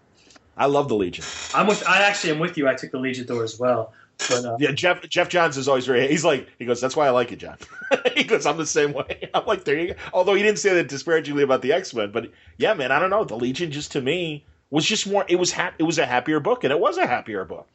Until it got to be a sad book when Giffen did the 5 years later. It was even which so was awesome. Yeah. And it was a 180, and you're 100% right, man. I mean, that's the thing. When I was a 10-year-old kid, I was enjoying those 60s reprints of Superboy and the Legion and reading those Jim Shooter stories, and they were fun. Oh. They were interesting and fun, and every now and then he would throw the Death of Pharaoh ad and shit like that. He was like 13. He was going through puberty while he was writing. Yeah, and that's the thing. It was that Watchmen, that post-Watchmen Dark Knight period when Giffen gave us the 5 years later, and it was awesome because it's like holy shit, suddenly the Legion's a really sad and like really interesting place, and just some of the like the Sun King going crazy and stuff like that. It was just like. Or, wasn't it Sun King or Sun Lord? Yeah. Well, no, he became like this like commercial kind of surfer dude who totally sold out to everyone. Oh, I kind of thought he was more evil. And that was Sun Boy. I guess not Sun. Oh, it was Sun Boy. Exactly. That's what I meant. Sun Boy. Yeah, Sun Boy. Yeah, he wasn't evil. He was just kind of sellout. He was like Mr. Sellout. Like, I'm going to sell M&Ms on TV kind of guy. Oh, I'm going to have to go back and reread the 5 years later. Oh my god, 5 years later. I mean, I feel Omega Man in my mind is just almost a big love letter to that run. I appreciate that, and then that was that same period for Keith and everything. They were close enough to it. Yeah, God. So tell me, like, all right. So as you're closing out, but we stepped on your big. Oh, my big news. Oh, sorry, I get distracted by everything. My big news is I'm leaving Grayson after issue. I wrote my last 16 is my last issue that I wrote, and 17 is my last issue where my name is on the book. And 17 comes out in like 3 weeks. It comes out in, I guess, the end of February. Oh wow! Yeah. Holy cow! So post Robin, what is going on in Dick's life? At the end of Robin War, as part of that plot, he sacrifices basically everything is about to go to hell, including that Damien's about to be killed by the Court of Owls, and Dick sacrifices himself because the Court of Owls, from its inception, from its original mission, wanted Dick to sort of be the ultimate Talon. He was the Grey Son of Gotham. Yes, the Grey Son, absolutely. And so the whole Robin War twist, to spoil it for everyone, was that the whole thing, the war was just to lure Dick into a position to get him to join the Court of Owls, because from birth they wanted him to join, and sort of Batman took him away from that destiny, and they're trying to bring him back because he has sort of this special role to serve with the Court of Owls. And at the end, Dick, to save all the Robins, both the amateurs and the professionals, where I called them the originals, he joins the court and he puts on a mask and says, "I'm not Robin." And that's how the series ends, with Dick doing what only Dick Grayson can do, which is to make the ultimate sacrifice to save his family. So wait, he put the owl mask on and said, "I'm not Robin"? That's right. Yeah, that's the last page of Robin War. Okay, so and did 16, was that the last? Was the last part of that in Grayson, in 16 of Grayson, or no? So that story is going to be told. See, now we're hitting up against the secret. So this is out there. I mean, the Dio tweeted about it, but there's a big deal thing coming soon. I guess is the best way to put it.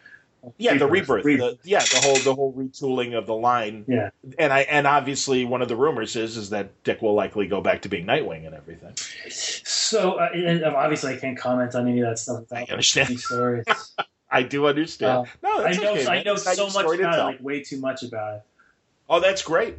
And I would hope so, because actually, I don't know. Are you part of the new reboot, or you can't even talk about that? I can't even talk about that. All right, man. No worries. No, I'm. I guess I can say I'm involved in it. I don't know. That's what I can say. Okay. Well, I've seen one rumor that's out there, and I'm sure listeners might be slightly aware, because that website Bleeding Cool is claiming you're the next Batman. Never heard of this Bleeding Cool website. It's the first time. I understand. Well, I didn't expect to get a straight answer after making that comment, but I have to acknowledge it just to let people know, as opposed to, "Dumbass, you didn't even bring it up. Well, I've been reading about this for the last 3 days, man." I will say this: that when that rumor came out, a lot of people sent me nice things saying it would be nice if that happened, and I can't tell how grateful I am to all those people. Oh yeah, man! Whether or not it happens, I'm insanely grateful for the positive response. Very cool. Well, that's why I'm like, when it's official, I'll congratulate him. That's great. But I'm happy that at least you're in somebody's thoughts, that if it is just a rumor, that's a great rumor. So very cool. That's right. Nice compliment. Absolutely. Man. So that the owl scenario and what happened to him will play out as we hit this rebirth, and it'll be sort of part of that. So I just got to do, so Grayson 16 was sort of my chance to say goodbye to the character. Because this rebirth thing was happening, and Tim and I were going to have to come off the book to work on the bigger project of what's going to happen in the DCU going forward. Basically, I think is the best way to put it. So 16 was just I wanted to do something super fun to say goodbye and just to sum up what I was on. So I did Grayson, James Bond, issue. I had him sing a James Bond song. And to the tune of Goldfinger. I think that might be a first for comics, to have Dick Grayson sing his own theme song. Dick Grayson went. Dude, it was Agent 37. Bow, bow. He's the man. Oh man, I'm the worst singer in the world, but I like it though. Keep going. People really responded well, so I think more comic people should sing their own theme song. But that fits. That's the great thing. Seriously, man, both of you guys need to be congratulated, because it was a great run. You were great stewards of Dick Grayson, and everyone was concerned when going in. It's like, oh, don't take him out of the costume. But the great thing was, much like in Scott's story with Bruce Wayne, it's been fun reading Bruce Wayne all this time. And yes, I know in the most recent issue, "Take me to my cave." So he's coming back. And we knew he was eventually going to come back. With the beard. I love that panel. God. Oh, it was awesome. Absolutely, man. And the park bench scene with the Joker, I was telling Mark DeMatteis, I'm like, dude, that's like going sane. It's not. It's different. But I just love when even psychotic Joker, when he's trying to be normal, I think is fascinating. I mean, what did I say? The background of that, Scott we talked about that scene, and I told him, I was like, never forget that you did so much to set up this scene of these two men who have such a history on this bench, not knowing each other, having this conversation that is so meaningful to both of them.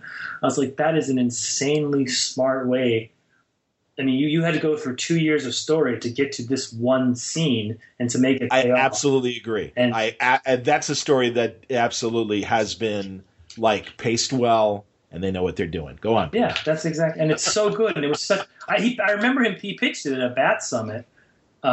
He pitched it to the room. He's like, "Look, this I'm going to take. This was going to happen at the end of Endgame, and in this whole story of." And then the one thing that really stuck out to me when I had to raise my hand, because it was my first going to any of these kind of things. I had to raise my hand. He's like, I think I'm going to do this at the very end. He had all in his head. The two of them on the bench having this conversation a year before it came out. And I raised my hand and said, that's the most brilliant thing. Whatever you do, just do the whole story so you can have that moment, because that moment is going to be so powerful, these two characters and their connection. Because, I mean, I always think of, the Killing Joke and the conversation they had between...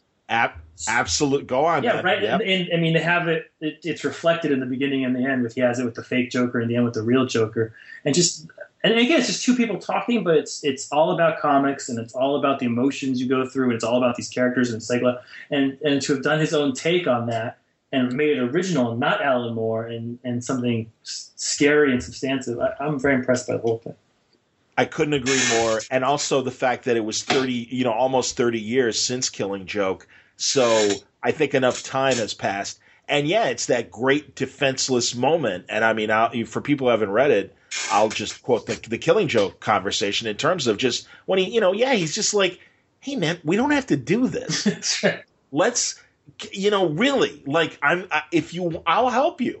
I can honestly help you. And I mean, it's honestly the only good moment of the Tim Burton Batman Returns, when Michael Keaton does the same thing, and it's Michelle Pfeiffer and him, and he's telling the Catwoman, he's like, let's just walk away. We don't have to do this. It's okay. I mean, and it's this great. That's the only moment. You don't like when they're dancing, and he goes, do we have to fight now? That's a good moment. No, that is a good moment too. You're right, but really, and you're right, and it builds to that. Again, it's that vulnerable moment. Another time like that, No Man's Land, when Bruce is ready to reveal his identity to Gordon. And he's like, don't do it now. Fuck you. That's right. That's useless. Yeah, how dare you do that and stuff. And it's like, wow, this is like real moments. And you're right. I mean, and that's the thing that other people in the wrong hands, that's what's lacking in what's supposed to be a big epic story sometimes. You just don't, if you don't get that payoff, it's another bloated story. And shame on you for wasting my time. Yeah, it's absolutely. And again, that's a selfish reader response, but it's not just time; it's money. It's when people work hard for this stuff. Yep. I mean, a comic costs so much more than a TV show costs these days. 100% right. That if you're not, you have a right to be angry if you're coming away with it and you're just like, meh. Sure. Well, and I mean, I wanted to know, have you had a chance to see Batman Bad Blood? I haven't. I was listening to your interview. I was like, I gotta watch this immediately. Well, it's I great. saw the clips of where they go. It looks like such a good Nightwing. I can't wait. That's what I was going to say. Yeah, no, it's a great Dick Grayson story. It is. It absolutely is. And and as you said, comic books are more expensive than Blu-rays and even television now. And that's the reality. And again, it's not. And believe me, I know this isn't your decision or any of the creators' decisions. I just think as that chasm widens between the price point of the big two and these image books by these very good creators that are still managing to do it, if we're going to hit that $4.99 price point and it's $5 compared to $3.50, good luck. And I keep saying that, good luck, because and the other but the other good thing is, well then maybe they'll pull back and not do as many comic books. I was speaking with a guy last night on Word Balloon. It'll be the episode before yours, and it's like who told both these companies they need to put out so many comics? And I don't mean to like cost anybody their jobs, but that's the thing. It's like if you can only produce 40 good comics, then fuck 52. Produce 40 good comics. And the same thing with Marvel. If you can only produce 30 or 40 good comics, then don't give us 70 comics. Give us good comics. And because if you're asking $5 a comic, it better blow my pants off. Yikes. I don't disagree, and I think it also causes a talent glut where people are spread too thin. Yep. But I mean, it's tough to say because there's less professional comic book writers than there are professional football players. There are probably less than there are professional bowlers. It's like it's such a small. So to take comics off the shelves is denying people jobs, and that's tough to do. Well, I can appreciate that in theory, but again, to receive those other products, I don't have to spend as much money as I do on comics. And that's the thing. It has to be worth the cost. And then if not, then you have to find a way to make it cheaper. And maybe it's necessary to go to digital. And at least digital for the monthlies. And maybe this is a better way. Here's a completely random, and I know, fuck you, John, like you're going to solve comics. Let's solve it. We're here. I'm a trader. How about this? Let's solve it. We'll do it today. How about the monthlies go digital, like it. and you base the print run on merit in terms of, wow, nobody expected the Vision to be what it is. Holy fuck, we got to make that into a book. And if it's just another Hero X story that came and went, all right, you entertained them, that's fine. It really didn't move the meters to the point where this is trade worthy.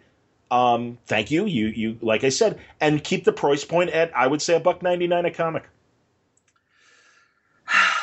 I mean, and I don't know how much that $4.99 or $3.99 goes into printing and distribution, but I do know that from the newspaper standpoint, that takes up a lot of the pie. But this is my thinking on the whole topic, and I think maybe we'll address what you just said too. Is like the reason comics people are willing to pay for them is not for the 8 minutes of entertainment you get while you read a comic, but it's for the hour of conversation you get afterwards. It's for the 6 podcasts you listen to after that. It's for going online with your friends, and it's for also going to the store and talking to the comic owner there and going with your friend and having a ritual. That's why people are willing to pay so much more for coffee at Starbucks than to make it at home. There's a ritual to it, and it's a thing. And I think comics have to be about building that community and giving people a communal experience and giving them something to talk about. You can't read a comic book and be like, I'm never going to think about that again. It has to be something where you're like, I want to go online and talk to my friends.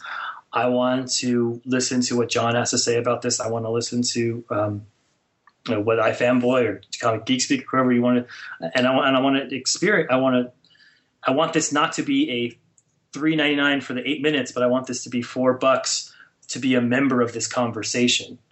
But I think it was already, and also doesn't sports do the same thing and does it with a less of a financial commitment for the fan? I mean, that's the thing, man. I don't disagree with anything you said. I also think in the pre-internet world, comic books were doing that, and were doing it at a cheaper price. And again, it was a different world, and that's the thing. I understand that, and everything you said was valid. But again, it is still that money commitment. That you can still be a superhero fan, and this is what I was going to get into in terms of Batman Bat Blood. I mean, that's the thing. We've got superhero live-action television, exceptional stuff going on in television, exceptional films, exceptional animation. The comic book has to be affordable and entertaining, and that is the question. And I do think there is. There's a change, and it's it's funny. We were talking before we started rolling about the changes in media, and I was telling you about the changes in radio.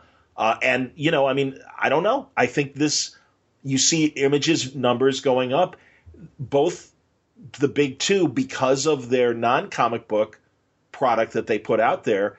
You could be a Flash fan and be very satisfied and never read a Flash comic again, at least currently, because there's a successful television show. Now, it's not always going to be on forever.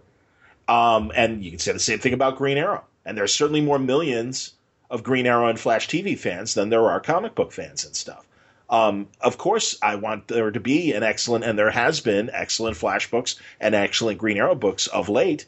But again, you have to make it affordable, or I don't need your comic book to like the Flash. I'm getting it every Tuesday night on the CW. Well, I mean, you're not going to get any argument with me that the key to the whole thing is to make quality comics. Yeah. I think you have to give something. You have to do something in your comics that they can't do on the television show. It's your Starbucks. Actually, I think your Starbucks analogy is more apt than the sports analogy, because again, or building a fan community and building conversation and culture beyond the individual experience of reading the book itself. And I completely, honestly, Tom, I agree with everything you're saying. I just think, ultimately it's gotta be affordable. It really has to be affordable. And I just think at $5 an issue, and also again that it takes 5 months to tell a story. I don't know. These digital firsts, I think there's a lot of story in there, and I think they're very successful. God, Jeff Parker's Batman 66. I love that series. Jeff's really good. Well, yeah. Are you reading that at all? Or it's very. Dude, the announcement of him and Shaner on the Hanna-Barbera project, that's like the most excited I've been for a comic in a while. Their specific comic, I agree. I got to be honest, man. I'm not feeling it on the Scoopy redesigns. And I love Amanda too. They're exceptional artists. They are genius artists. Jim Lee and Amanda Carter. They don't need me to say that. But in fairness, I got to be honest. The Scoopy reboot, not speaking to me. And the Flintstones. You know, change Bugs Bunny's look. It's the fucking Flintstones. God bless. I mean, and again, Amanda's just doing the job, and they asked her. And I even like it as an alternate cover. Like Cliff Chang. I love what's going on currently in the Archies.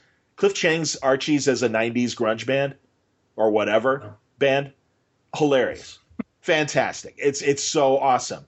That doesn't mean I want the Archies to look like that all the time and stuff. They still got to look like the Archies. And I like what the artists are doing, because again, they're taking the regular design and they're just kind of modernizing it a little bit. But I feel with that stuff, like when someone does a modernized a different design like that, you can't judge it until you read the comic, because it's like if you're like, I'm a huge fan of the Charlton's characters in Watchmen, and you're like, oh, what the hell did he do with these guys? But he made them different characters, man. Yeah, but it wasn't his original plan. I mean, it's you have to, but or the 5 Year Later Legion, like that was a total redesign. I'm like, you got if it fits the story they're telling, it might actually. That's true. If it fits the story. And again, I mean, I am willing to read, again, wow, John, you're so generous. I am willing to read the Flintstone comic, but I just think that's the fucking Flintstones, man. It's like Bugs Bunny. Again, there's a subtle difference between Space Jam Bugs Bunny and Bob Clampett Bugs Bunny in 1940. Hell, even the progression from the original design, which was a little uglier and stuff, to the Chuck Jones kind of classic Bugs Bunny look and everything. There were subtle changes. Oh yeah, but it wasn't subtle. He started out as a much more bunny-ish figure than he became in the end. Yeah, absolutely. He was much more mean in the beginning too. Right. Yeah. No, he was. He was definitely like an uglier character, both in his character and also his design. Absolutely, man. Funny. See, you like this? This is good. We're just I just watched all the Looney Tunes, or rewatched them with my kids. The DVDs? The DVDs, yeah. That's fantastic. Those are amazing. And the bonus features on those, the documentaries on like Carl Starling, the musical director, and all that stuff. No, I think I'm a huge fan. I think that what an amazing run. Oh. And it's too bad. I mean, television changed animation. And it thank God there were guys like Hanna-Barbera that figured out, okay, fine. Like literally it went from, okay, we give you $70,000 to produce an MGM cartoon. You're getting $7,000 to make Huckleberry Hound. And it's like, all right, okay, we'll figure it out. And that's from why 8 minutes to 20 minutes. Yeah. So, that too. Well, they would be three 8-minute cartoons in the half hour or whatever. That's true. But but then again, the Flintstones was your full 20 with Stoney Curtis. Oh God, that's so good. I love you, slave boy. I watched so much I watched so much Flintstones when I was a kid, and like you couldn't get through my generation. Now my kids, I don't know if I'll show them the Flintstones. I don't know how well aged, if it's too sexist, if it's too racist. Do you like? Have you cut the cord, or are you cable? Are you satellite? What are you at home? Oh, I have them all. I have. You got everything. I got everything. I'm too old to cut the cord. Well, I understand, and no, I still have cable as well. I'm so bummed that Boomerang is not on my system. Because I have it. Oh man, because I could. And again, obviously, those were my Saturday morning cartoons. My favorite thing is the original Jetsons, and I watched it on Saturday mornings. I think I was born the year that it was actually created, but it was always on, and it never occurred to me that they only literally made like 39 episodes or 26 episodes, one season, and that's it. Is that true? Until they made the new ones with the shitty cat that had the springs in its feet. Wow. Yeah, there's only one season of because the Flintstones did go like 6 or 7 seasons. That's amazing. His job in the Jetsons was to press one button over and over and over. That is the most insane commentary. That's like some Charlie Chaplin shit right there. Absolutely. Like, who thought of that? Oh, yeah. Like that is so dark for a kid's cartoon. It's a genius cartoon. Absolutely. Uniblab, all that. No, and again, same thing with the Flintstones. A lot more was going on than just, hey, a friend. I know, and there was an apocalypse on the planet Earth, so they were all lifted up above the clouds. There's some dark stuff happening behind the. I didn't know that's why they had the Skypad apartments. Yeah, there's some like environmental disaster down there. That's why. Why they never go down. Yeah, I think that's true. I never saw that very special Jetsons where I read on the internet with radiation contamination. God, what day was I researching the Jetsons Earth apocalypse? I really didn't want to write them that day. I was like, oh, panel 3. What are the Jetsons up to? George, what are we going to do? Don't worry, honey. We're going to move to the Skypad apartments. All right.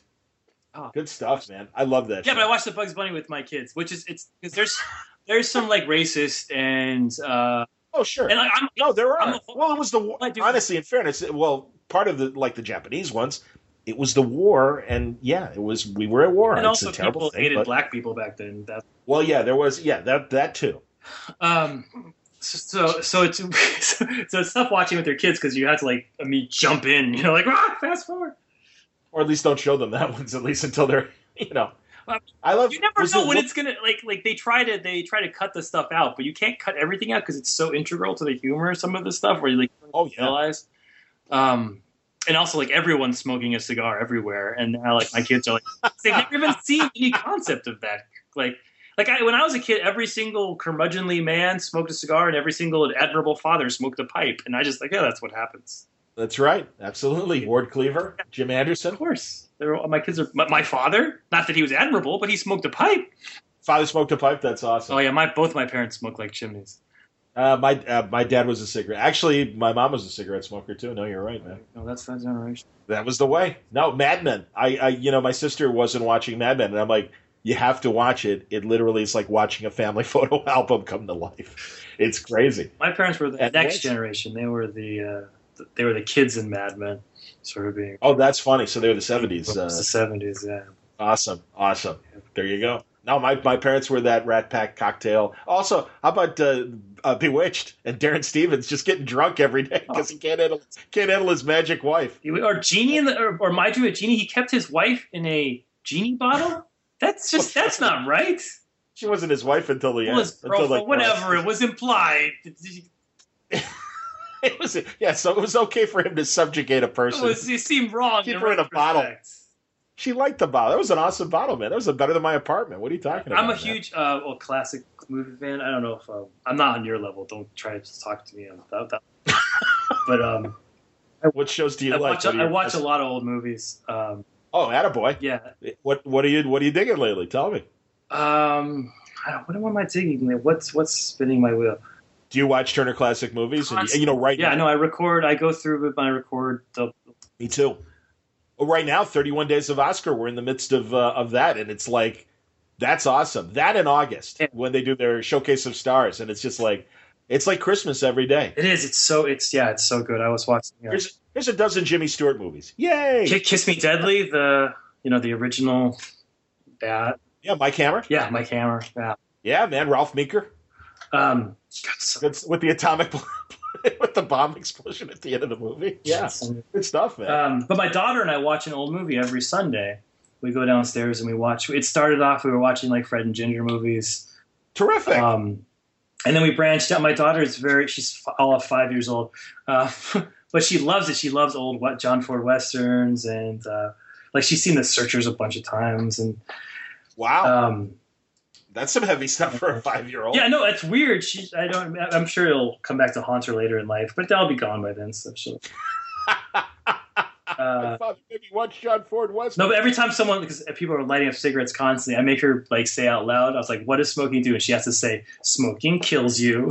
Because it's to get past the values of that. Absolutely. And I try to find any movie where at least a female is somewhat. active, or like at least that's Katharine cool. Hepburn, because every Katharine Hepburn movie is the same, right? Like she has agency throughout the whole movie, and in the last 5 minutes she gets slapped down by a man. Like just kind of fast forward to that part.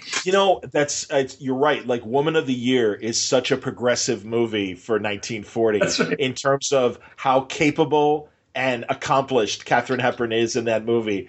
And put her in the kitchen, and she becomes Lucy Ricardo. Yeah, as soon as and it's so sad. And I know I read a book that, and now I'm blanking on who directed it, but it was one of the directors that went to World War II, and because it's in that five came back book, which was exceptional about the special services. It wasn't Cap. Oh no, it was Cap. No, it's not Capper. It's the guy. Oh, it's my favorite. It's one of my favorite. Oh, it's Q-Core? No, it's not Q-Core. It's, oh my god, it's the guy who did the. Give me another movie, and I'll probably. I'm gonna fucking do. I have the internet in front of me. What the hell am I doing? Was he did Giant in his later careers and in his earlier careers?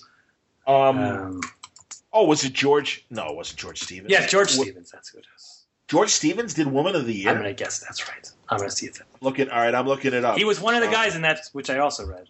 Well, you're right, and he is one of the guys that is in that 5 Came Back. It's an excellent book. Oh, yeah. I know I've talked about it on Word Balloon. Oh, have you read it? Yeah, of course. Oh, it was so good. Oh my god. And William Wyler that went George deaf? Stevens. I'm right. Holy, nice going. Tom King, ladies and gentlemen. George Stevens is totally underrated. I've been watching a lot of George Stevens absolutely. lately. Because he did Swing Time, which is the best Ginger and Fred movie by a mile. And if you look at like your favorite movie, and he did like the Laurel and Hardy pie fight, and then he goes all the way and does the best years of our lives and does some. Oh, that's interesting. I thought McCary. I thought Leo McCary did the pie fight. No, if you look, it was George Stevens who was on that shit. That's amazing. Yeah. No, he was an incredible filmmaker. Absolutely, my God. And also, his footage of World War II is just amazing and stunning as well. Yeah, he liberated a Nazi camp. Yep. Diary of Anne Frank, Shane, Place in the Sun. No, he was amazing. You're right. Well, yeah, Woman of the Year, like I said. Yeah, that's the point, though. So a lot of Barbara Stanwyck movies for your daughter? I just read that Barbara Stanwyck biography. Pretty cool. Yeah, she was a very, very conservative, though, and very anti-communist, so she took a bad turn in terms of politics. True. But, yeah, I mean, I just watched Double Indemnity today, which I didn't appreciate the first few times I saw it. You got to show her Michan Do and Mr. Smith. Because you got Jean Arthur. She was tough in that movie. I have a Jean Arthur poster up on my wall. Attaboy. What movie? Another George Stevens movie, The More the Merrier, which may be my favorite movie of all time. Which is that's cool. Yeah, it takes place in Washington D.C. It takes place in my neighborhood. I live in D.C. Yes, it's just about Washington D.C. is overcrowded, and Charles Coburn is Charles Coburn and Joel McRae, and I love that movie. I have a poster in my room just to remind me how good it is. He did Gunga Din. He did Gunga Din. Yes. Yep. Did he do Sergeant York or no? No, that was Howard Hawks. That was Howard Hawks. There you go. Which I didn't. Sergeant York's not my favorite movie of all time. I don't. Oh, I agree. I totally agree. I don't like. See, my brain is too old. I'm not that old. Gary Cooper. I don't like Gary Cooper. Gary Cooper. Yeah, it doesn't do it for me. Of all the stars, Gary Cooper. He's always playing this innocent and the yokel, and I just want to slap him in the face and be like, "Grow up." That's hilarious because I love Pride of the Yankees. I love Along Came Jones. I drive Hillary Barta nuts because he's another old movie guy, and I'm like, Along Came Jones. He's like, it's not that good of a movie. I'm like, I think it's funny, man. Him and William Demarest and Loretta Young, good shit, man. The audience is totally tuning out. They're like, what? I know. Who the fuck cares? Talk about Grayson, asshole. Well, Grayson number 5, maybe my favorite issue I ever wrote, is Grayson crossing the desert with a baby and 2 other people, and it's a retelling of John Ford's The Three Godfathers. Nice. So yeah, it pays off. There you go, attaboy. Very cool. Do you ever think? Oh, because I know Bendis did for Dan Brereton a Nocturnal story about the gun witch, and it was basically like a Yojimbo story or whatever. Yeah, I have some. Old westerns are such influences on me, and I think influences on everybody. We should acknowledge them. So I have some plans of stuff to use that off of. I mean, it's obviously I feel that Sheriff of Babylon is a western. I feel Omega Men is just a big old western. In fact, I have a western standoff in the latest issue. So I use those stuff. in Omega Men in issue 8? In issue 9, there's a big standoff with guns and the whole thing. Did 9 come out this week? No, 9's the next one that comes out. Okay, cool. Yeah, 9's cool because I get to... Omega Men's doing this weird thing with the panels. Do you know about this? Talk to me. No. So I'll be honest. You'll be honest. Yeah, nobody knows about this. I feel like I put so much effort into it. Nobody knows. I should tell people.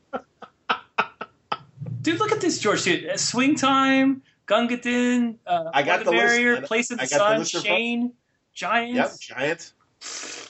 Diary of Anne Frank, absolutely. Give me a break. Penny Serenade, very, very sensitive Cary Grant movie. Oh, these are fantastic movies. Absolutely, man. So anyway, so issue 9, Omega Men. You're doing a thing with panels. Oh yeah. So each issue of Omega Men is told reflectively. So the paneling in the first, I do the layouts in Omega Men. The paneling in the first 10 pages matches the paneling in the second 10 pages, but where page 10 matches 11, so it's kind of reflective. Crazy. And that's every issue is that way. Until you get to issue, because it's a 12-issue mini or maxi series, issue 6, it starts over so that the paneling in issue 6 matches the paneling in issue 7, and then the paneling in issue 5 matches the paneling in issue 8. So then the second half of the series reflects the first half. Wow. And the reason I'm doing that is because it all looks, if you look at an omega, the actual shape of an omega, it's a reflective shape. You can divide it in half, and it's like itself. And the plot works that way too, and it works like where it starts off one way and goes around, and then comes around, does another thing. And I think we're going to pull it off. We had to fight a lot to get it done. There were 2 mistakes. One happened at Comic-Con, and one happened when it was canceled. Just 2 little panels that were out. Besides that, I think it's going to be perfect. Would you be able to fix those? I think we're going to try to fix them in the trade. That's terrific. Yeah. That's excellent. Hey, man, that's awesome. Well, and I know you were inventive in Grayson that way, too, when you told that backwards story. Yeah, I like to play with panels. Like I said, I want to do something that you haven't seen before to make it worth your money. But there you go. Exactly, Tom. And that's the thing, is doing something beyond telling a competent story.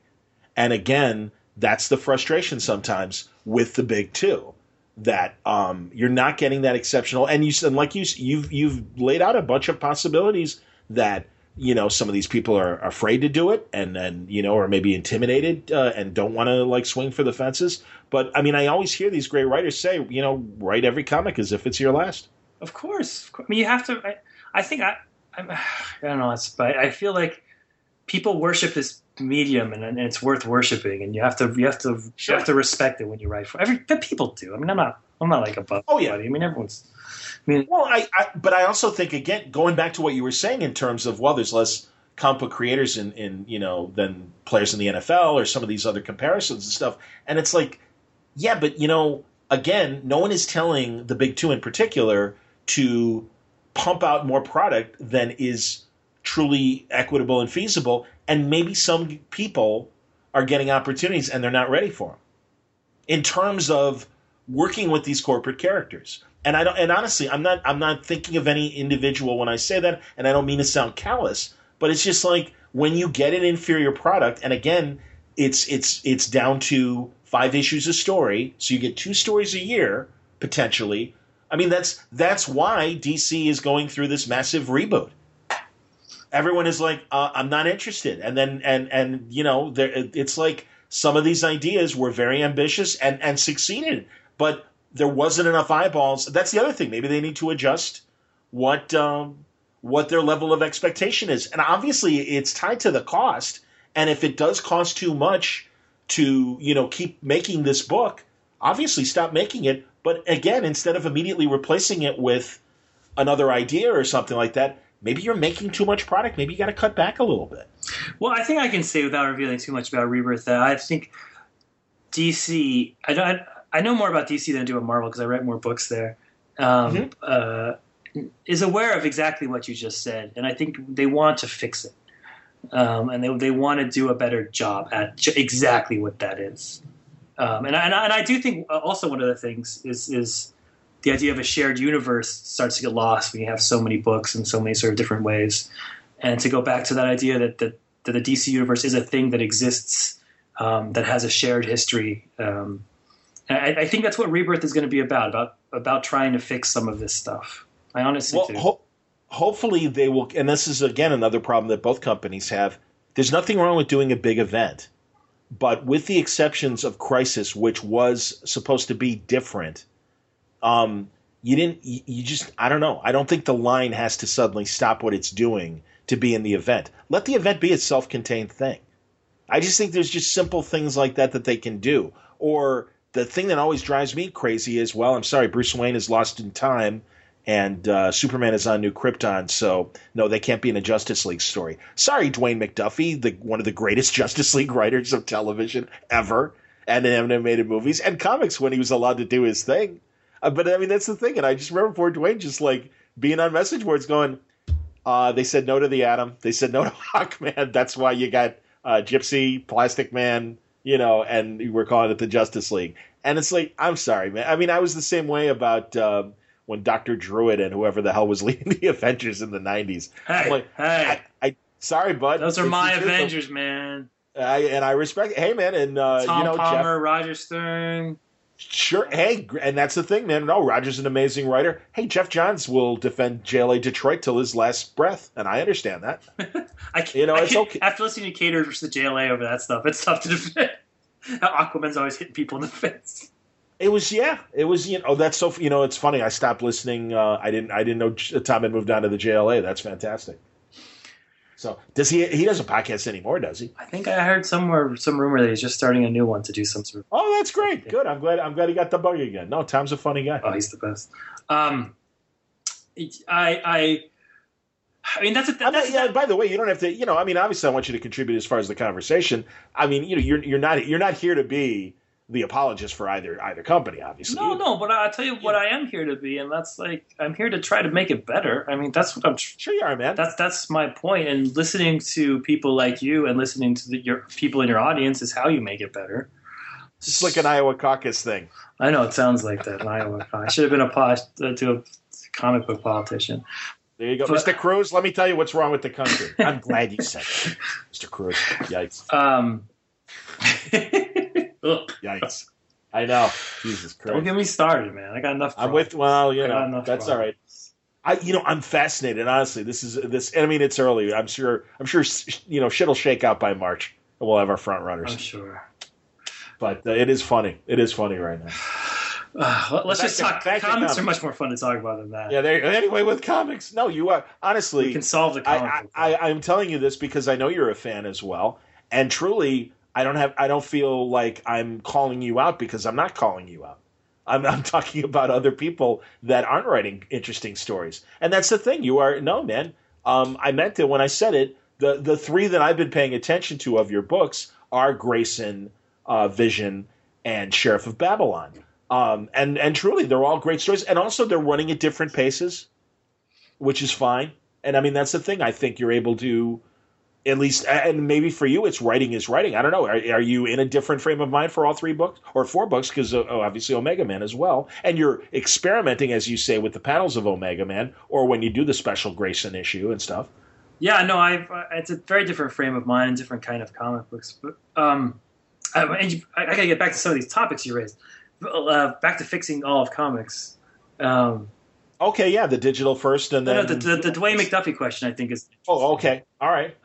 First of all, again, my daughter's into watch. I watched the JLA, the show Unlimited, with her recently, and it's those Justice League stories they're second to none. They're so good.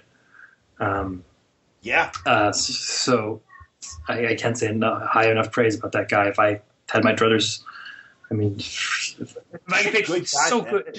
I know it's such a tragedy. It's just a tragedy for comics. Oh, totally. But just an uber fan that really loved what he was doing, and like Dwayne got it. Dwayne knew how to write a great.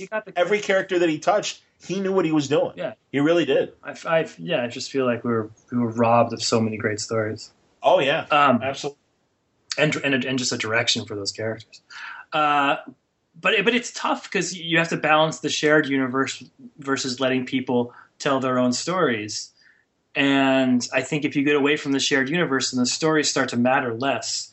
And it's a really tough balance in terms of what you do with these. Because I feel like DCYOU maybe went a little too far away. And sometimes if you go too far from that. If you don't let the readers know that what they're looking at is this shared universe, then they lose the connection with the characters. And if you lose the connection with the characters, then you lose the stakes in the story. If you lose the stakes in the story, then you lose what's good about it.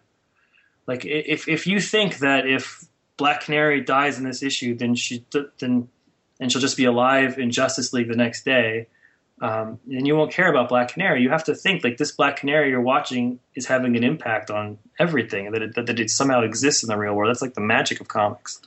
I got to be honest, Tom. I think that's I just think that's irrelevant when the old product is right next to the new product, and also there are TV versions. I just think every comic fan is savvy enough to know that, of course, Steve Rogers is going to be a Captain America once again at some point. It's going to happen, and therefore, I think you can. Well, and I can appreciate what you're saying in terms of people having the space to be able to tell their story. But again, I think when you're dealing with the icons, no one else is ever going to be Bruce Wayne. Period.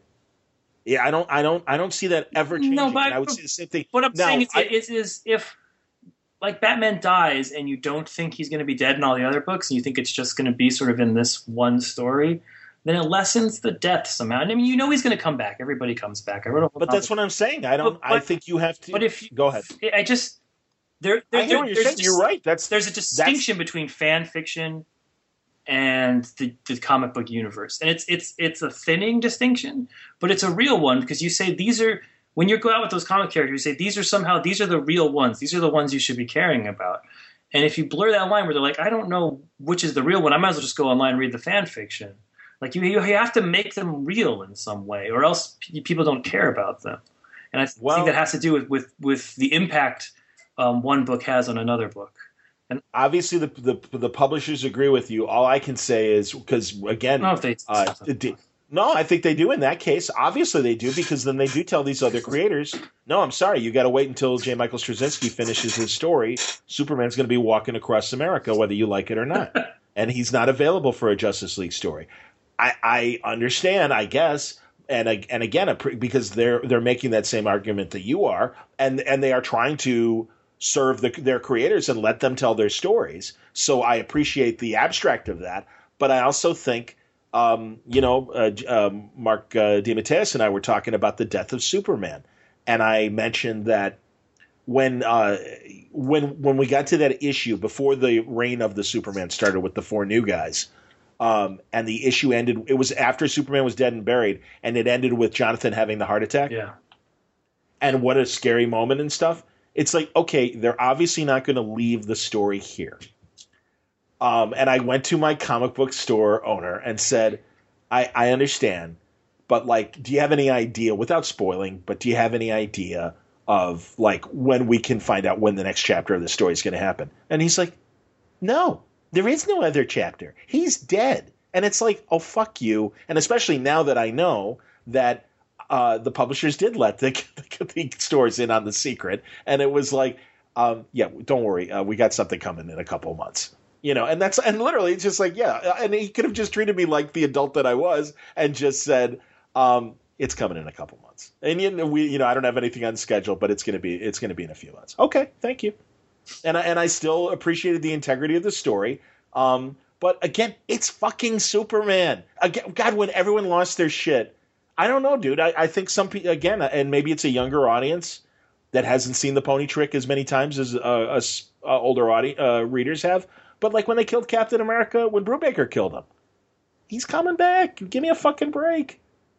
The only guy that managed to stay dead, where it's like, I guess he's really dead, is Barry Allen for 25 years. Yeah, but I mean, you have to have some cognitive dissonance with it, right? Like you have to suspend your disbelief to enjoy the story. Oh, absolutely. But that's the thing. Right? And I enjoyed John Hickman tore your heart out when he killed Johnny Storm and put him in the negative zone. Right. And it looked like Johnny was dead.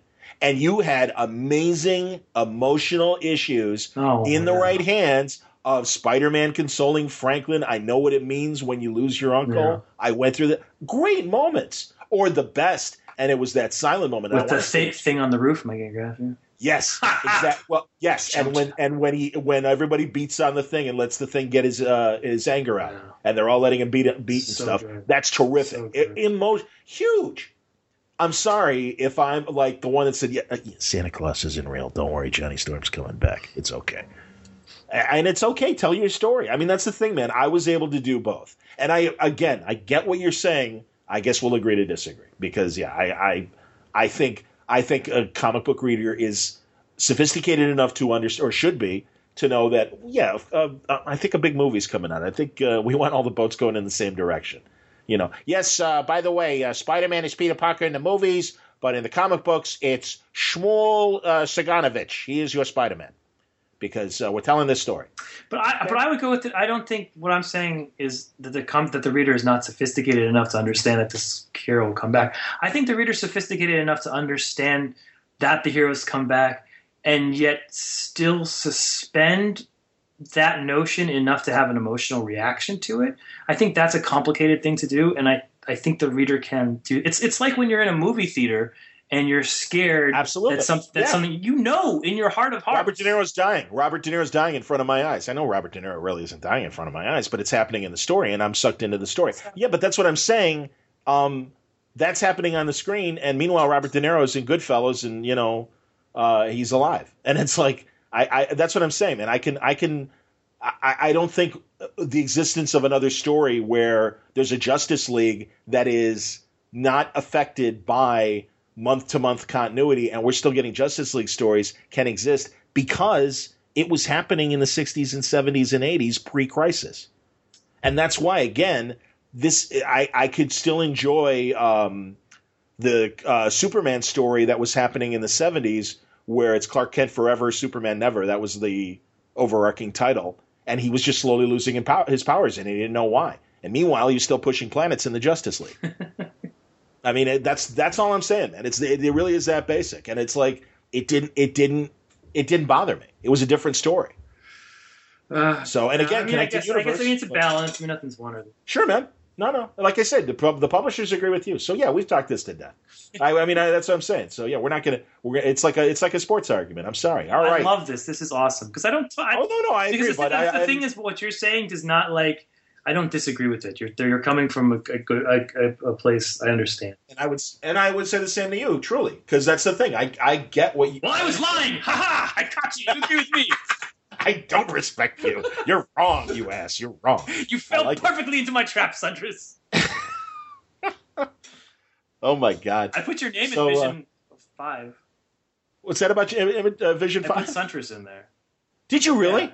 Oh, thanks, man. That's really nice. God, that is like one of the highest compliments that happens, and incredibly, Jeremy Hahn and Jason Hurley did it in the Body, The Beauty, not the Body, The Beauty. I'm an asshole. The Beauty, yes, it was, which was really nice, and Bendis and Oming did it, and Powers. And, certainly Principal Suntress and stuff like that. No, that's the highest compliment, so thank you. Yes, I have a firm. There's like a law firm. And it's called the firm of Flanagan, Suntress, and Rios or something. That was like a little thing to like my podcasting past. I need to put together like various panels like that because, like in Powers, there's like a high school that's named after me. And, of course, like I said, Principal Suntress and then stuff like that. No, that's huge, man. And I'm the police captain in The Beauty. That's right. That's one. So, which is ridiculous. I mean, that's the tip of the iceberg. No, other guys have done the same. I always see that moment in Civil War when they have the mics out. One of them's a CGS mic or something. Yes. Maury Holloway did all that shit. That was excellent, man. No, it's funny. No, that's great. Those are great Easter eggs. And seriously, we love that. That's ridiculously nice. So cool, man. I will take the law firm. Dude, it's my pleasure. For how many hours you get with? So, like, have you had to reject anything or have anything rejected from the CIA in terms of what you've wanted to do with Sheriff of Babylon? No, I mean, Sheriff of Babylon comes nowhere near any sort of secrets or anything. So I didn't think it would be problematic. If people don't know what Sheriff of Babylon is, it's a crime series set in Iraq right after the invasion, 9 months after the invasion. And I was in the CIA and I was in Iraq 9 months after the invasion. So I said it there when I was there so I could talk about just what I experienced. I was only there for 5 months, almost probably 4.5. But just like I was there at the very end. Or I feel like I was there at an important time. I'm sure everyone who was there feels that way. But to me, it was important because when I got there, we sort of felt like we were winning the war. And by the time I left, by that summer, it felt like we were losing, and I don't think we've ever gotten our feet undressed since. So I think it was sort of an important time. It was the end of the transition when we were turning over power, or we were thinking of turning over power to the Iraqis, which was, and so I'm right, and it's a crime series about a murder and about terrorism and about all the things that can go wrong that takes place in that period, in that heat. And it's not political. It's not about how we got in the war and the WMDs but is it possibly political in the sense of the Shias and the Sunnis? Because I happen to see the front line that really did kind of lay out that period and after the takeover or the turnover, and how and I'm sure I'm going to get them wrong. I believe it was Hussein's group, the Sunnis. Yeah, the Sunnis are a minority in Iraq. I mean, a big minority. Right. So once the Shias and I always get this mixed up with the Egyptian president. Was Mubarak Egypt or Iraq? That's Egypt. Yeah. Okay. So what was the name of the Iraqi president? Saddam Hussein. No, after. Why you ask was the quiz? I forget. Thank his name. you. I can't remember. Adolf Hitler. Yeah. Oh, I see. What am I saying? Am I fucking Sarah What do you want Palin? from me? There are a lot of Sarah Palins out there. I don't know. You're like, who's the Iraqi general? What am I going to say? Who was the president? Malawi. Malawi. That sounds correct. At least it's. I believe that's correct. Because literally, it was like a month ago that I saw this Frontline, and I didn't realize that once the Shias took power, the promise was that the Sunnis had a vice president and they would be represented in government. Maliki. Literally, oh my God, I can't believe that. Oh, there you go. Oh, it was Maliki. Okay, fine. There you go. And Malawi, so was Malawi, was he the vice president? No, he's another player. Yeah, no, but yeah, to answer your question, yes, that I mean, I have three main characters. One of them is an American contractor who's there training police officers. The other one is a Shia police officer who worked for the Sunnis and was therefore sort of compromised, and he's now washed up, or not washed up. He's out of a job because there's no government, and he was a cop. So there's literally no police. And then the third person is a Sunni, a female tribal chief, or almost like a warlord. And she lived her life. Her father worked for Saddam, or her grandfather was one of the founders of the Ba'ath Party, which was sort of the Nazis of Iraq. Right, that was Saddam's. Yes, Ba'ath soldiers, the Sunni strong. Yeah, like happened with Hitler and Saddam, both did this. They had mentors who helped them found the party, and they killed their mentors, and that's sort of who her grandfather is.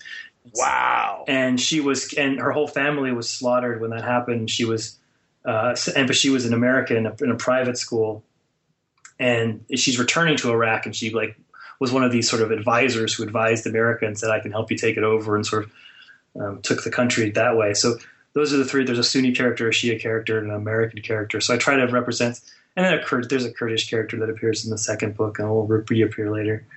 Okay. So yeah, all that politics is part of it, and there's sort of the confusion that makes, and how they're sort of shifting alliances between all of those people. It affects sort of the crime part of it and how it works. Yeah.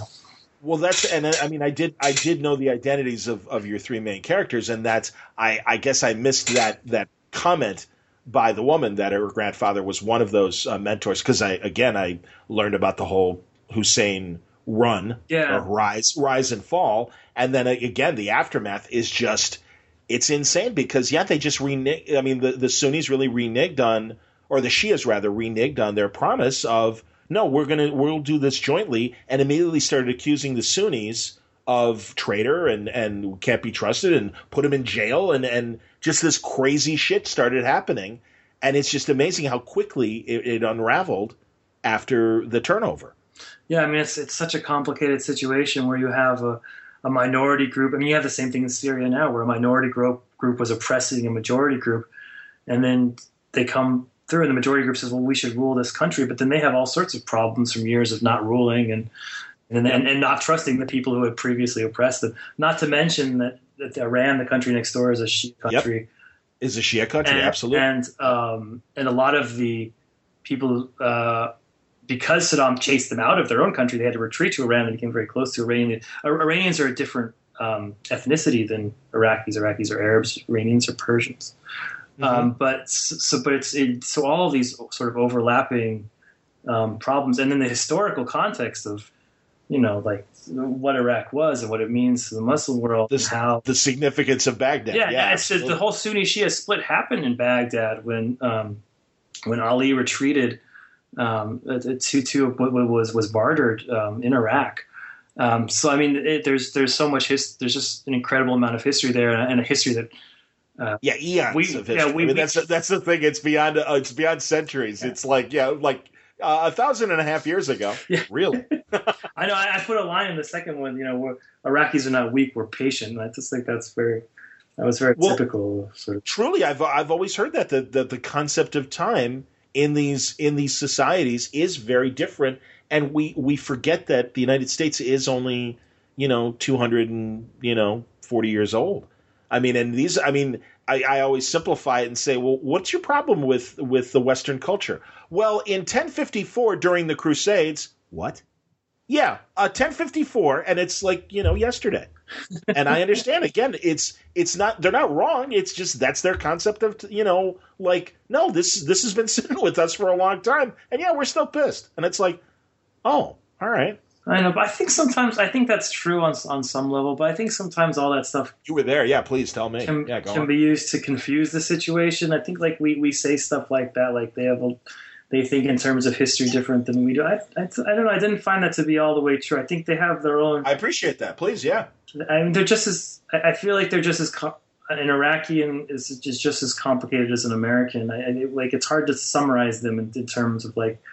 Well, shame on me. You're right. No, not shame on you. No, honestly, I appreciate. Hey, no, Tom. Honestly, I have no problem being corrected on a bad impression, and shame on me because you were there. You've met these people and had 5 months of direct contact and stuff, and. Yeah, I understand. No, I mean, our human instinct is to summarize people by the small facts we can know them. That's like how we function. We can't possibly understand each other because there's just too many goddamn facts out there. They don't fit in our brains. So I think that's the natural way to do things. It's just, this story, I'm trying to at least get across some of the nuance. It's like, and then because I feel almost because of those nuances. Like that brings us closer together. I mean, it's like that old. I always think of the old Louis Armstrong. Like a man wants to work for his pay. A man wants to have a place to call. Like I feel like that's true across the borders. I've talked to the craziest people in the world, and what they want the exact same things. They want to work for their pay. They want to give their wife a better life. They want to give their kids a better life. They want someone to love them and to respect them. So I think. That history affects them, but it affects them the same way it does us. I don't think it. I appreciate that. No, I'm glad. Honestly, I appreciate the clarification. And hey, man, I don't want to come off like an asshole. You goddamn asshole, Suntress. I am exactly. First, you hate all comics, and now you. Suntress turns his hatred to the world. Yeah, but that's the point. That's actually. I mean, it gets to the center of what I'm trying to do in Sheriff is to tell a story that's not black or white, and it's not about good guys or bad guys, but it's about sort of the complications that make us make these small little mistakes that turn into big mistakes that turn into wars. And that's the whole theme of the series is how a bunch of people with good intentions, because they didn't understand each other in the right way, those good intentions turned into such horrible things. I mean, that's what it's supposed to be. It's with violence and fun too. Don't forget that. Who's your editor at Vertigo? Jamie Rich. Oh, that's great. I know Jamie, and he's a hell of a writer, and he's a hell of an editor. So that's excellent. I mean, because honestly, as I shit on, and I want to hear what you think, and give me your 2 cents on Jamie, but I just want to say that no, it's great that Vertigo is letting this kind of story happen, because I do think that there is a clarity, or at least a better examination of the subtleties of what's going on over there, that I mean, especially given that it is, even though it was 6 or 7 years ago, that's reasonably. I mean, it hasn't gotten that much better, obviously. Yeah, I mean, it's still a messed up situation. So it's pretty cool to be to have that kind of nuance and detail in a story like this. I mean, that's heady stuff. I mean, I'm sure I'm missing 90% of the target, but just because nothing's perfect, but I'm trying to do the best I can from what I remember. And Jamie, just to go back to Jamie, Back to word balloon sucking up to. The reason he came to me is I was like, oh, what have you worked on? He's like, I used to edit Powers. I was like, what? Yeah. I was like, wait a second. Does that mean you edited the monkey issue? And he's like, hell yeah, I did. I was like, we are going to be best friends. No, that's cool. And I've liked his the few crime books that he's done for Oni and stuff that he's written lately. Yeah, it's very nice working for a writer. Jamie's really easy to work for because he's sort of gone through what you've gone through. So he's just easy to talk to, and he has good thoughts on like all I care about comics is like how panels go together and that kind of stuff. And he has good thoughts and then good advice on how to get stories done. And I should mention Mitch Garrett's is drawing that, and yes, indeed, he is killing it. Yes, he is. He's in my opinion, he's the best modern war comic artist. I'm gonna put it out there. I used to say one of. I'm going for best. I wouldn't disagree. His Punisher was amazing looking, and I mean that's the thing. I think he does realism very well. I'm the most blessed writer in comics in terms of the artists I get to work with Walta and Mikkel and Mitch and Barnaby. But Mitch blows me away, and we're doing this issue. If you issue 5 is coming out, it's going to be our like bottle issue or whatever, like our special ER issue where the baby dies. Wow. And but that's a deep cut, right? And but what Mitch did with that issue, the art's coming in now, and the sort of the emotion he put into it, I think it's going to be something real special. He gets these characters, and he adds so much to the story. I'm nothing but impressed by what he's doing, and he colors it too. He's the color stuff. So is issue 4 out? 3 came out last week, right? So issue 4. Yeah, okay. Issue 4 is in the can. I just did the letter corrections on it this morning. So. But I mean, you're talking about 5. I'm talking about 5. Yeah, the one 2 months. Okay, cool. Because I just want to make sure I didn't miss. I want to make sure I didn't miss 4. But yeah, I've read all 3. 4 is amazing. I like 4 a lot, but and I think 4 is probably the best one to the date. But 5, I think, is the one that. Is there any sort of mid-point kind of like a story moment where it because DC, and again, I don't mean to be an asshole, but like, but I'm just saying, like, well, what drove me nut, like, Neil Adams had his Batman story. It was a 12-issue, story, and he didn't, give us a pause at 6, like, okay, like in the way that Mark Miller was able to do with Wolverine, and you had. I forget what the first arc was called, but I know one of the arcs was Wolverine Agent of S.H.I.E.L.D. Yeah. But it was right after he did his... Enemy of the State. Enemy of the State. Thank you, bud. Exactly. So I was going to say, it was like right around the same time as his Marvel Knights Spider-Man and everything. Yeah. And I think right after that he did Wolverine. So Enemy of the State and Wolverine Agent of S.H.I.E.L.D., you could break into 2 trades, but it was one story. It was one big story. Right. Neil didn't do that. And then, after 6 issues, and I'm assuming they're not doing this with Sheriff of Babylon, especially given that it's going to be an ongoing beyond these 12 issues and stuff. But after 6 issues, they started at number 1 again with what would have been issue 7. And I spoke to Neil about that. I'm like, they didn't do you any favors. He's like, no, they didn't. And I don't like this. And he's like, because I didn't. It's not an issue 1. It's issue 7. I don't understand why they did that. And I don't either. Other than the fact that they could say, well, that's, book 1. And it's like, well, don't give somebody a goddamn trade where, and I hope they don't do that to you, where like the first 5 or 6 issues of Sheriff Babylon just kind of ends and it's like, all right, because, and in fairness, I guess, European albums do that. An album will end with a cliffhanger and it's like, okay, I'll see you in 3 years when I get the next one done. And it's like, okay, we'll wait right here. We'll be at this corner. I don't know, in the cafe, drinking coffee. I don't know. But yeah, I don't know. I mean, do you know? Are they going to trade it in 2 sections? Yeah, they're going to trade it in 2 sections. And hopefully along the Image model, where a month or so after issue 6 comes out, you'll have a trade where you can have the first 6 all together.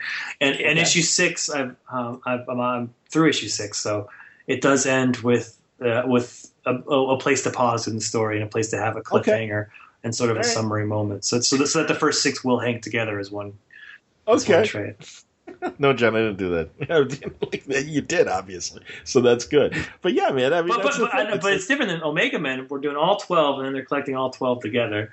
Very good. I'm glad. And Vision goes along the same lines as Sheriff. We're doing 6 and 6. And in Vision, will issue 6 have like kind of a? Yeah, issue 6 is a huge issue. I just turned it in. It's okay. It's huge. It's a big one. I honestly, man, you're blowing my mind with this thing. And also, I love that it's really about the kids and Virginia. I mean, Vision's there. He's in every issue, but it's watching his kids fail or try to figure out, again, this interaction with humans and stuff. It's very heady stuff. Yeah, I feel sometimes that the Vision is sort of the best comic book I can write. So I don't know if I can. Every issue, I'm so proud of what comes out. I'm like, oh, I can't believe this came. I can't believe I wrote this. I can't believe I did it. I'm stealing from everyone I can to come up with some new ways to tell this. Like I'm using that third person narration.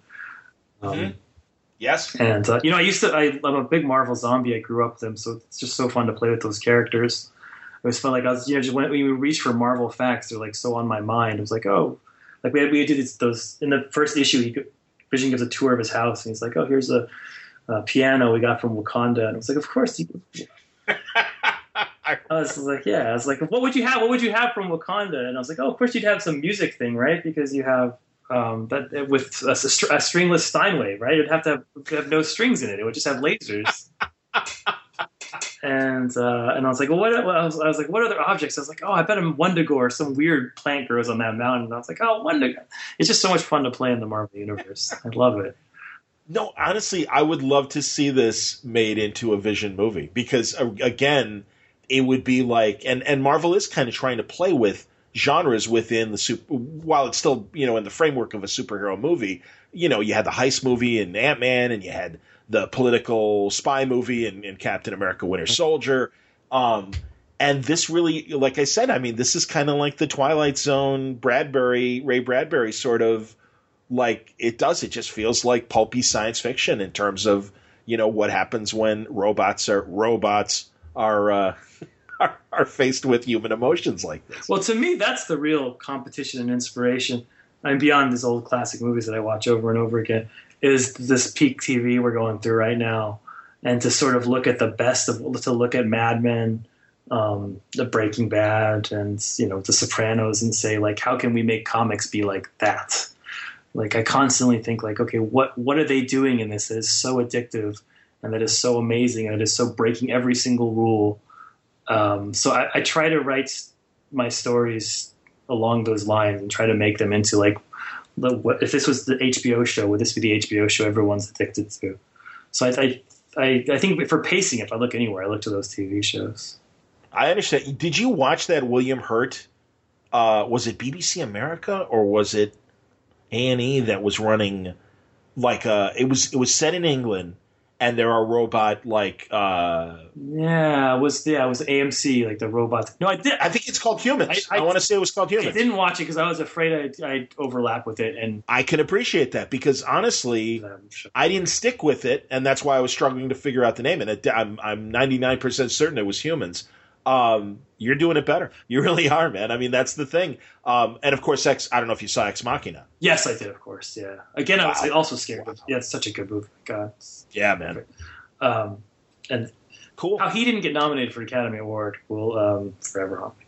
There's honestly, man, there's like a whole list, and truly a real slap in the face to both Michael B. Jordan and Ryan Johnson that did Creed, because holy shit, Creed was just Ryan Johnson. Ryan Johnson's the brick guy who's directing the next Star Wars movie.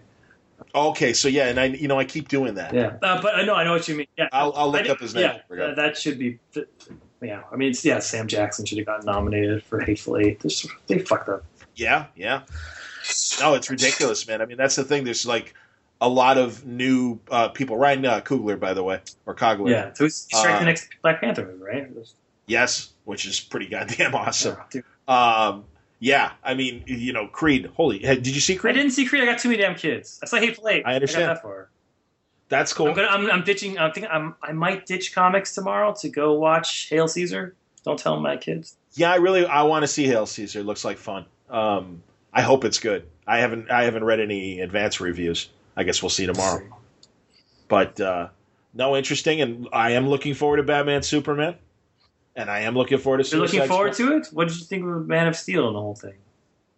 I'm in that camp too. That it's like, no, you shouldn't kill Zod because you're Superman. But I accept that it happened, and I'm willing to let them tell their story and prove me wrong. And also, I accept the argument that, yeah, but that's like fully formed Superman. This is young Superman. He's still figuring himself out. And clearly, if Zod is reanimated into Doomsday, yeah, I get. I am a little disappointed that they revealed so much story. It's like, I really hope there are a lot of surprises still to be told. And again, I mean, I think it looks good. I think Affleck is going to be a great Batman, and I really like Henry Cavill as Superman. I think he's great. Yeah. And I mean, it's so funny. Agree. No underwear, but he's great.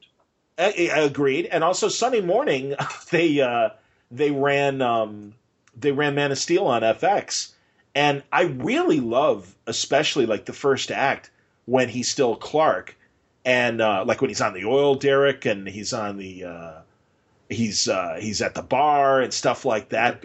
I love all that stuff. I mean, that's very Birthright in a good way, Wade stuff, and just Clark. You get that untold story that you from the Donner film when Jeff Deist, leaves his silver-haired mom, as Clark Kent tells us, and is suddenly a couple winter scenes and boom, we're in the fortress, or we're in the ice cave that becomes the fortress or whatever. So yeah, I mean, I think all that stuff was really neat, and there's a lot of Man of Steel that I do like. Amy Adams, I think, is a great Lois Lane. I got no problem with Fishburne as Perry. Making they had like a female Jimmy Olsen. All right, whatever. If you want, okay. Could have been another girl at the planet if you want to make another woman and still have Jimmy. I love Jimmy Olsen. Me too. I think it's a great character. Jimmy Olsen's the original, civilian that got his own comic book, for Christ's sake. He's the original everyman. Although if I had I think I'd go Rick Jones over Jimmy Olsen if I was picking useless sidekicks. I understand and I respect that, but I got to tell you, I was the right age, especially during the Superman family years, and I know Caters on his podcast made fun of it. In the 70s, when Jimmy was Mr. Action, I bought it. I'm like, yeah, of course he is. There were World's Finest stories where he and Robin would team up. But Rick Jones was everyone's sidekick. He was Captain Marvels. He was Hulk. He was Captain America. I agree, and it was a damn good second Bucky. Absolutely, man. Yes. No, I love Rick. Well, again, I can love both of those guys. And also, I have to admit, he was a guitarist, and he was a musician. Yes, he was. Oh, yeah. Yeah, but Jimmy was a cub reporter, man. He had the flying newsroom. He was a photographer. Not the same as a cub reporter, I feel. What's that about? Is that a cub reporter thing? You don't like it? No, he's a photographer. Do you think he was a cub reporter? I think he was a photographer. Well, I think of both. He started as a photographer and became a cub reporter. He, again... You got to understand, I read those stories in the 60s and 70s when he graduated. And Mr. Action was another reporter, just like Clark Kent, because they let him age enough that he was like 25-year-old Jimmy Olsen now. And he's, all right, now I'm a man. I am a man. It was awesome. I remember Jimmy's bar mitzvah. It was beautiful. So he got through the whole prayer. I don't know. I'm a big Jimmy Olsen fan. I love the goofiness. I love when he was a caveman beetle. I love Turtle Boy. I love Elastic Lad. The whole shot. Jimmy, big fan. I loved the fact that what's his face who played him on the TV show, the old man, cheap as Mr. Kent. I can't think of his name right now. Jack Larson. Oh yeah, that was a while back. Jeez. Dude, when he came back on Lois and Clark and they aged Jimmy Olsen, and it gave him an excuse to have Jack Larson play Jimmy Olsen again. And it's like, look, it's Jimmy. It's like when Shatner's Captain Kirk. It's like, oh, there's the captain. And again, nothing against Chris Pine, but it's like, no, that's Captain Kirk. Sorry. Again, Chris Pine is fine I don't have a problem with him, although I hated that trailer of the new movie. Did you see that? Yeah, the Star Trek movies are, I don't know. Not a Star Trek person? No, I'm a huge Star Trek. I'm a huge Trek nerd. Yeah, I have a Shatner page on my wall. I stare at every day. But the new movies, I don't know. It's hard. They're hard for me. I understand. No, I don't disagree. I liked the first movie enough. Second movie was, I thought a big misstep, and it pissed me off, and especially wasted opportunity in the same way that you have Christopher Walken in Batman Returns as a bad guy, and he did okay, but you really missed a great opportunity with him. There were too many bad guys in Batman Returns, and to have Cumberbatch in the second movie, and it was a shitty retelling of Khan, and that's the thing. It was a shitty retelling. Like, they didn't need Khan for that story. They could have made him his John whatever persona. There was no need for Khan to be in that story. It was stupid, and there was too many attempts at fan service that took away the integrity of its own story. There's my 2 cents. Yeah, I don't remember. I always think that the casting is so perfect, and they did as good a job as you can do to recast people who have classic images. Agreed. But I always think there's just too many plot holes in those movies. Like, I get lost in like, well, I feel like they're constructed from the let's create cool moments and then explain it later. And then it's just like I have this little nerd voice in me that's like, oh, that does. I listened to your Dan Slott episode, and I hear what he's saying when he's like, oh, it doesn't make sense, and it bothers me too much, you know. The whole conversation Spock and everything, and like Dan said, am I going to eat oatmeal or pancakes? Actually, you'll find a fondness for rice cakes with jam. Thank you, future me.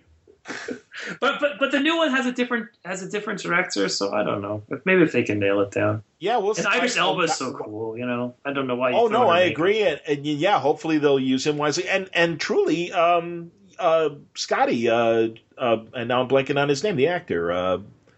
Simon Pegg. Simon Pegg, a huge Star Trek fan, writing the script. I'm hopeful, but I have to admit too, I'm just curious if the movie fails. What is that? How does that impact whatever TV plan they got for the new show next year? You heard. I don't think they'll change that. I think it's what do I know for anything? Yeah, but I'm excited about that, man. Dude, when the new Star Trek series came out when I was a kid, like when Voyager and learning the new cast, I used to buy the TV guide and be like, this guy? Who's that guy? Oh my god!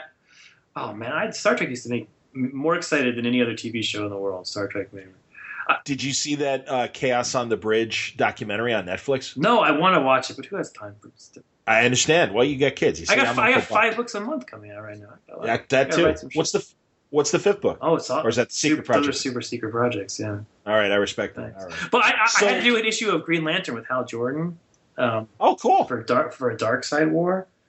It was when JLA and they're like, "Hey Tom, do you want to do like a crossover work with Jeff?" I was like, "Hell, fucking yeah, I want to work with Jeff Johns." So you did the new God influenced Hal Jordan running around. Yeah, exactly. Yeah, so I got to write Hal Jordan for a second, and I was like, and how did forgive me? I forget how his power was affected by the new God power. Well, he got lucky. He didn't get it didn't happen outside. He was like the story they told was, or the story I told, I guess. Was the idea behind it was, like I keep thinking my own plots. I was like, wait a minute, what was that about? Forgive me, Tom, honestly, because I can't read everything. No. But I'm so proud of this issue, and it led to a lot of my success because I think I did okay on it. Because what happened was the parademons took over Oa and sort of transformed, and the mother box merged with the battery.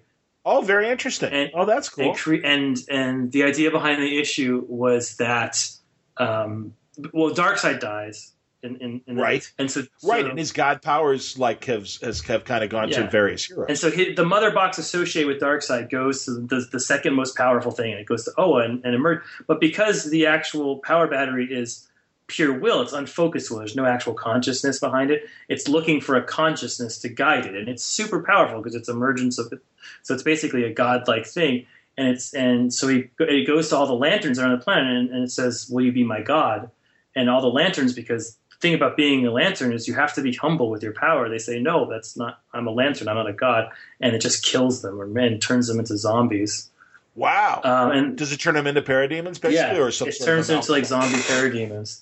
And that's when Hal, and Hal lands on the planet, and every single Green Lantern's been turned into a parademon, and they start attacking him, and eventually they get to Hal, and the story takes place simultaneously with the flashback of Hal when he was a kid and his father just died, and he goes into a Catholic church and his mother's Jewish, doesn't come with him, and he has to sort of light a candle, and he's sort of talking with a stranger about what it means that his father died and God didn't save him and stuff like that.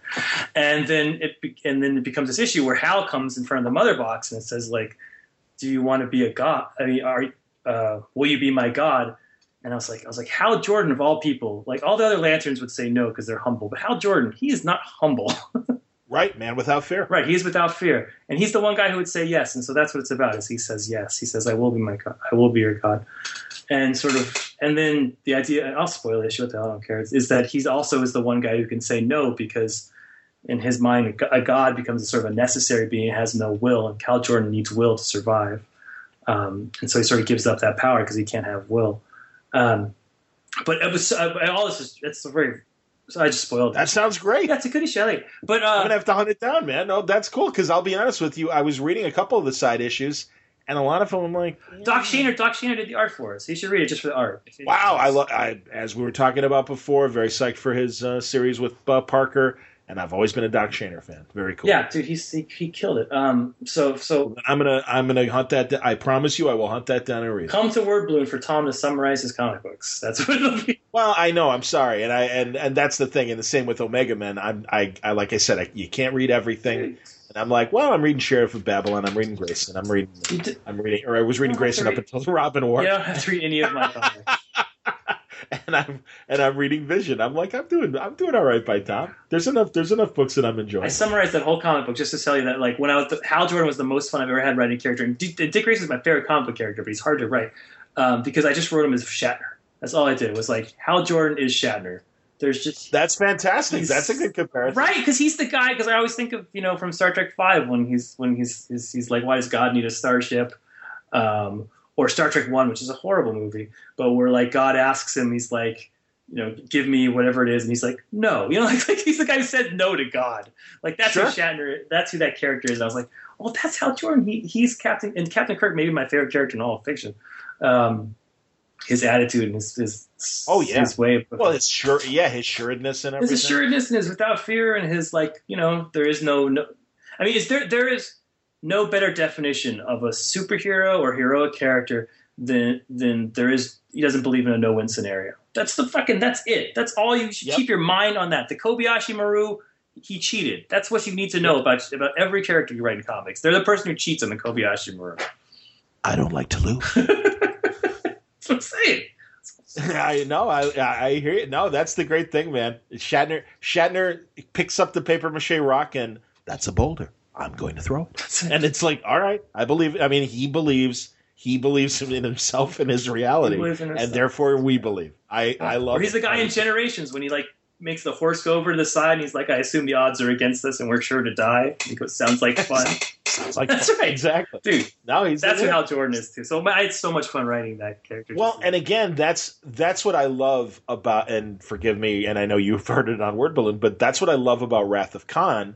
Because he's, for the first time, he's like, I don't know if I can do this. And Spock is like, just with subtext, we got this. We've done this. You are the right guy for this job. I know it. I believe in us. So don't worry. I'm right next to you. And what do we have to do? We got to, and literally, it's like, all right, Khan's doing this. He gives them the information he needs. He helps them solve problems. They have their own silent code. 2 days means 2 hours. I mean, the whole thing. And then they beat Khan. The Genesis planet gets formed. The torpedo blows up. He looks for his friend, and his friend is gone. Oh my God, my right arm. Where the hell is it? And then he goes down, and he's dying. And it's like, I'm losing my friend. And it's this big emotional moment. Pine and Quinto did not earn that level of friendship between themselves or from the fans. And that was a big FU to that movie where it's like, no, sorry, I don't buy it. Yeah, I don't buy it. Yeah, I don't know if I was. Yeah, if the previous how much that previous moment haunted the second time I saw it. But yeah, I was like, I can't react to it the same way I react to the first one. I don't know. And then to have us go through it again in 3 when Sarek is mind melding with Kirk to understand what happened when Spock dies. And again, Kirk pulls it off where he's just like, no. It's like, oh man. No, he's the man. The one thing that bothers me about 2, So, since we're having a conversation, By all means. No. I know we're going on hour 4. Go on. oh. We're not actually. We'll wrap up after this. Go ahead, No, bud. I could go. I don't know if people are interested in all this nerd talk. What the fuck? No, this is fine. This is good. When he keeps his fucking shields down as the other ship is approaching, and he's and the other ship are like they're like respond. They're not responding, and he keeps his shields down. And is that 5? It's 2 and 2. That's how Khan gets him. That's how he blows up the Enterprise, right? Oh, it always bothers me. It's like, well, put your fucking shields up, Kirk. You can improvise that. I don't remember him not raising the shields to dare Khan to fire at him. I remember him lowering Khan's shields. No, it's when Khan first approaches him, but he's approaching him in the friendly ship. Oh, the Reliant. In the Reliant ship, yeah. He doesn't. Well, because again, it's a Federation ship. So what? It's getting closer. It's not responding to your signals. I say you raise your fucking shields. That's the only thing about it. That movie's perfect. That's interesting. Isn't that odd what bugs you about things? I don't know. No, I understand that. I can. The Reliant. That's all right. Because I don't know. It didn't occur to me at all. I'm like, and also it shows that he isn't really back being himself yet. I mean, that's what I'm saying. Like, he's like, he's been a paper pusher and stuff, and he came to see the ship, and he's kind of bummed, and he misses doing it and stuff, and he's like, of course the ship's yours, or Spock's like, yeah, of course the ship's yours. No, yeah, whatever. And he's like, Jim, this is what you need to do. And then he says, he's like, if I may be so bold, accepting a promotion is the worst thing you could have done. Commanding a starship is your first best destiny. I mean, that's the thing. First best destiny. Oh, such a good line. I read the book. There's a book called First Best Destiny, and I read it. Or no, called The Best Destiny.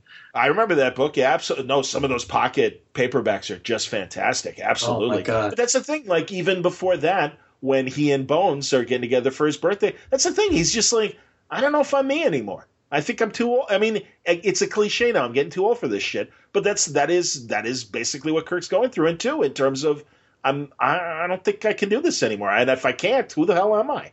And that's what I'm saying. Like, Spock's like, I know who you are. You're still that guy, and we're gonna be fine. Don't worry about it. And that's what I love about Spock. Spock's always smiling. I mean, that's the cool takeaway from the first movie, is Spock touches V'ger and figures himself out. And he's changed after that. And even his momentary mind wipe from being reborn and everything in the Genesis effect, he finds himself again ultimately. And it's like, no, he is settled with himself. Yeah. He is no longer in conflict. He knows why his emotions give him strength, why they're necessary, and why the logic helps him as well. He is a complete person. And that's why he's like, I get me. And in 2, he's like, I'm cool. And by the way, I know you too. So don't worry. Like, Spock's already. That's the thing. Spock's already there. Yeah, that I totally agree with. But no, the lesson everyone learns from Star Trek 1 is not to have your character stare at special effects for 15 minutes, because special effects. Poor Robert Wise. So and there's another great director that who made this shit, Star Trek: The Motion Picture, and definitely a misfire. Nobody bats 1,000, and that guy, Sound of Music. Day the Earth Stood Still. I mean, that's honestly, I have this argument again with Hillary and Gabe Hardman, where they're like, yeah, Robert Wise is okay. I'm like, Robert Wise could do a Western, a science fiction movie, a musical, and they're all great.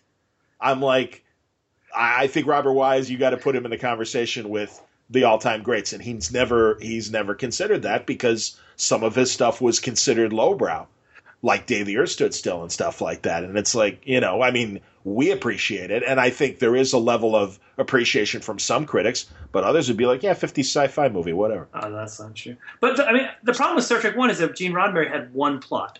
He was one of those. I feel like maybe I'm similar to that too. I only have one plot, but like, his plot was they encounter something. It's very mysterious. It turns out to be an omnipotent power that manipulates things. They think it's God. It turns out not to be God. It's something from the past. That was his plot. That was his whole plot. He had over and over again. Yeah, no, that's true. Like and so that's what Star Trek 1 is, and you saw that in at least like 30 of the actual episodes. Oh yeah, oh absolutely. So that to me is the problem with Star Trek 1. It's that same plot over and over. But then they broke away with it a little bit. Are you watching the X-Files?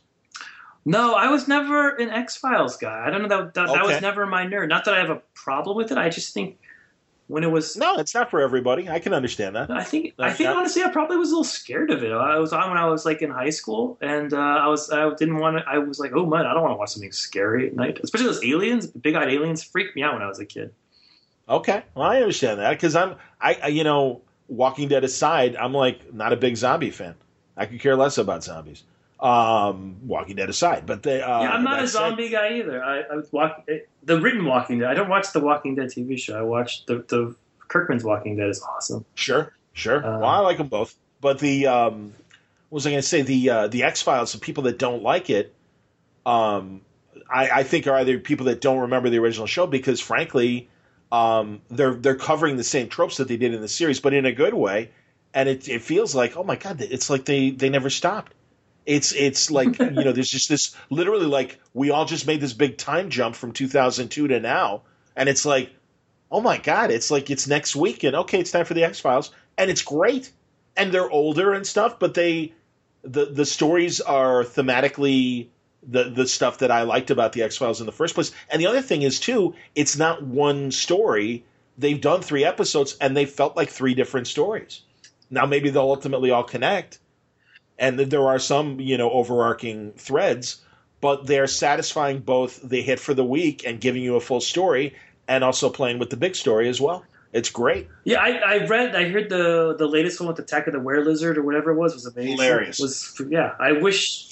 The guy who was the manager of Flight of the Conchords played the Were-Lizard. Oh, yeah. That's perfect. He's great, and and also a little tip to Kolchak the Night Stalker because his outfit that he put together looks like the old seersucker suit that Darren McGavin used to wear in the Night Stalker, which is great.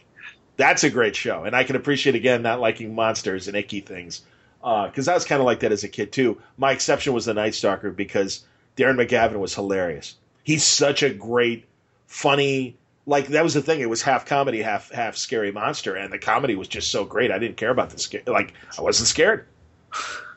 I was a 10-year-old kid watching The Night Stalker, and I'm like, this is awesome. And like The Exorcist, like I'm like, I don't want to watch that. Do you find The Exorcist scary? I don't. It's a horror. I find it disturbing. I find it incredible. Like. And I was surprised when they brought it back with the extra footage, and she does the crab walk across, like up and down the stairs, and I'm like, I'm like a 30-year-old man when that came back out or whatever, and I'm like, yeah, Jesus Christ.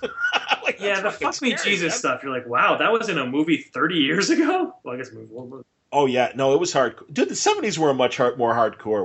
We're pusses now. Yeah. The stuff that flew in the 70s. Yeah. That was hard. I mean, there's another hour of discussion. But for real, I mean, like, movies got so jaded, angry, and realistic, and just in your face, this is how shitty life is. And thank God Rocky, like, we forgot how good happy endings feel. Let's do those for a while. Oh, yeah. And I mean, there've been like gritty movies since, but that's the thing. Like, the 70s just got real cynical and real sad and real like, here you go, here's life. Yeah, no, I just watched Nashville the other day for the first time. I was like, oh my God, I want to shoot myself in the head. Not to ruin Nashville for you, but it's... Whew. That's awesome. Not that you'd want to shoot yourself. Not that I'd want to shoot myself in the head, unless I watched Nashville. Well, Tom, we could do this forever, but I'm gonna wrap it up just because I think at this point we're just like throwing shit against the wall. Of course. Hopefully I didn't waste. Hopefully you're driving home and you had a good time. No, are you kidding? Exactly. I think. By the way, every now and then someone will go, "Your shows are too long." I completely understand that from your own personal standpoint. I get 10 to 20 times more emails of thank you. I have a filing job or I have some sort of mundane job, and one of your shows really like takes a good chunk out of my day. And there are other podcasters that just let their conversations go, and that's what happens. I mean, sometimes it's going to be, all right, we've talked for 40 minutes, that's enough. And sometimes we'll talk for 2.5 hours like Tom and I have just done. But the good news is I think it's interesting. And I think, as we were saying, we're talking about the things that the community would be talking about anyway. And they're just kind of sitting in on our conversation and probably agreeing and disagreeing with us in the various opinions that we gave. Yeah, I mean, I do a lot of interviews. I mean, especially like when DC or Marvel arranges my interview. And like the purpose of the interview is like, buy my stuff, buy my stuff, buy my stuff. And I feel like people get sick of that because they're like, God damn it, Tom, what the fuck? I'll buy your stuff. So it's nice to just have a conversation and hopefully... Absolutely. People. No, that's the intent of Word Balloon, and I don't think I need to spell it out for people. I think they get it once they listen. And the good news is that, again, I talked to the creators whose books I admire. So Sheriff of Babylon is doing great. Vision is doing great. I'm sorry that you're leaving Grayson, and I look forward to you wrapping up the Omega Men, so I'll be able to sit down and read the whole story. Oh, thanks, man. That means everything to me. And really excited to hear what happens when the announcement happens. Expect another call, and we'll check it. Well, because the other books will obviously progress a little bit too, and we'll check back on what's going on with Sheriff of Babylon. My life. If some people have life goals of having a happy family and shit like, oh fuck, my family could deal with themselves. My life goal is to get some sort of label. I want like a Bendis Takes, a Rucka Debrief. Well, we need a King. Well, that's the thing. You see, now Rucka. All right, Rucka took the debrief because that would work with the CIA thing. Yeah, damn you, Rucka, right, and your damn talent. I don't know. The King's Inquiry. I don't know. Oh, look at you. You're good. Should we call it the King's Inquiry? You should be a writer. Because I got. Did I ever come up with one with Brubaker? I don't think I did. No, you had one with Loeb. I remember. There's the Loeb Report. There's the Fireside Chats with Matt Fraction. There's the Bendis Tapes. There's the Rucka Debrief. Oh man, if I get a nickname, that'd be the best. I want to do one of those things where I want to be popular enough that people go on Reddit and get a bunch of questions and answer them. There you go. Sorry, I'm a nerd. I should apologize, but that's what you do. That sounds so much fun to me. That's awesome. Well, we'll come up. I don't know. King's Inquiry. It's okay, but I don't know. There's got to be there's probably something more clever. Hey, you're willing. You're the willing. The Willing. We'll just call it the Willing. It's so symbolic. Oh Will my of the God. King. Give me forget you Ta-Nehisi Coates. The Pulitzer Prize is mine. Thank you, Tom King. Thank you, John Sandra. Thanks, Tom King, and thank you for listening to today's Word Balloon. I hope you enjoyed the show. Today it was brought to you by In Stock Trades at InStockTrades.com, where there are a lot of great deals happening. I can give you a few more. How about the Bloodshot Reborn trade paperback volume 2, The Hunt, featuring Jeff Lemire and Butch Geiss. This volume is 30% off. It's just $10.49. You can get the X-Men Age of Apocalypse Dawn. That is from the classic run. It's got an Adam Kubert cover, and it's 42% off, just $20.29.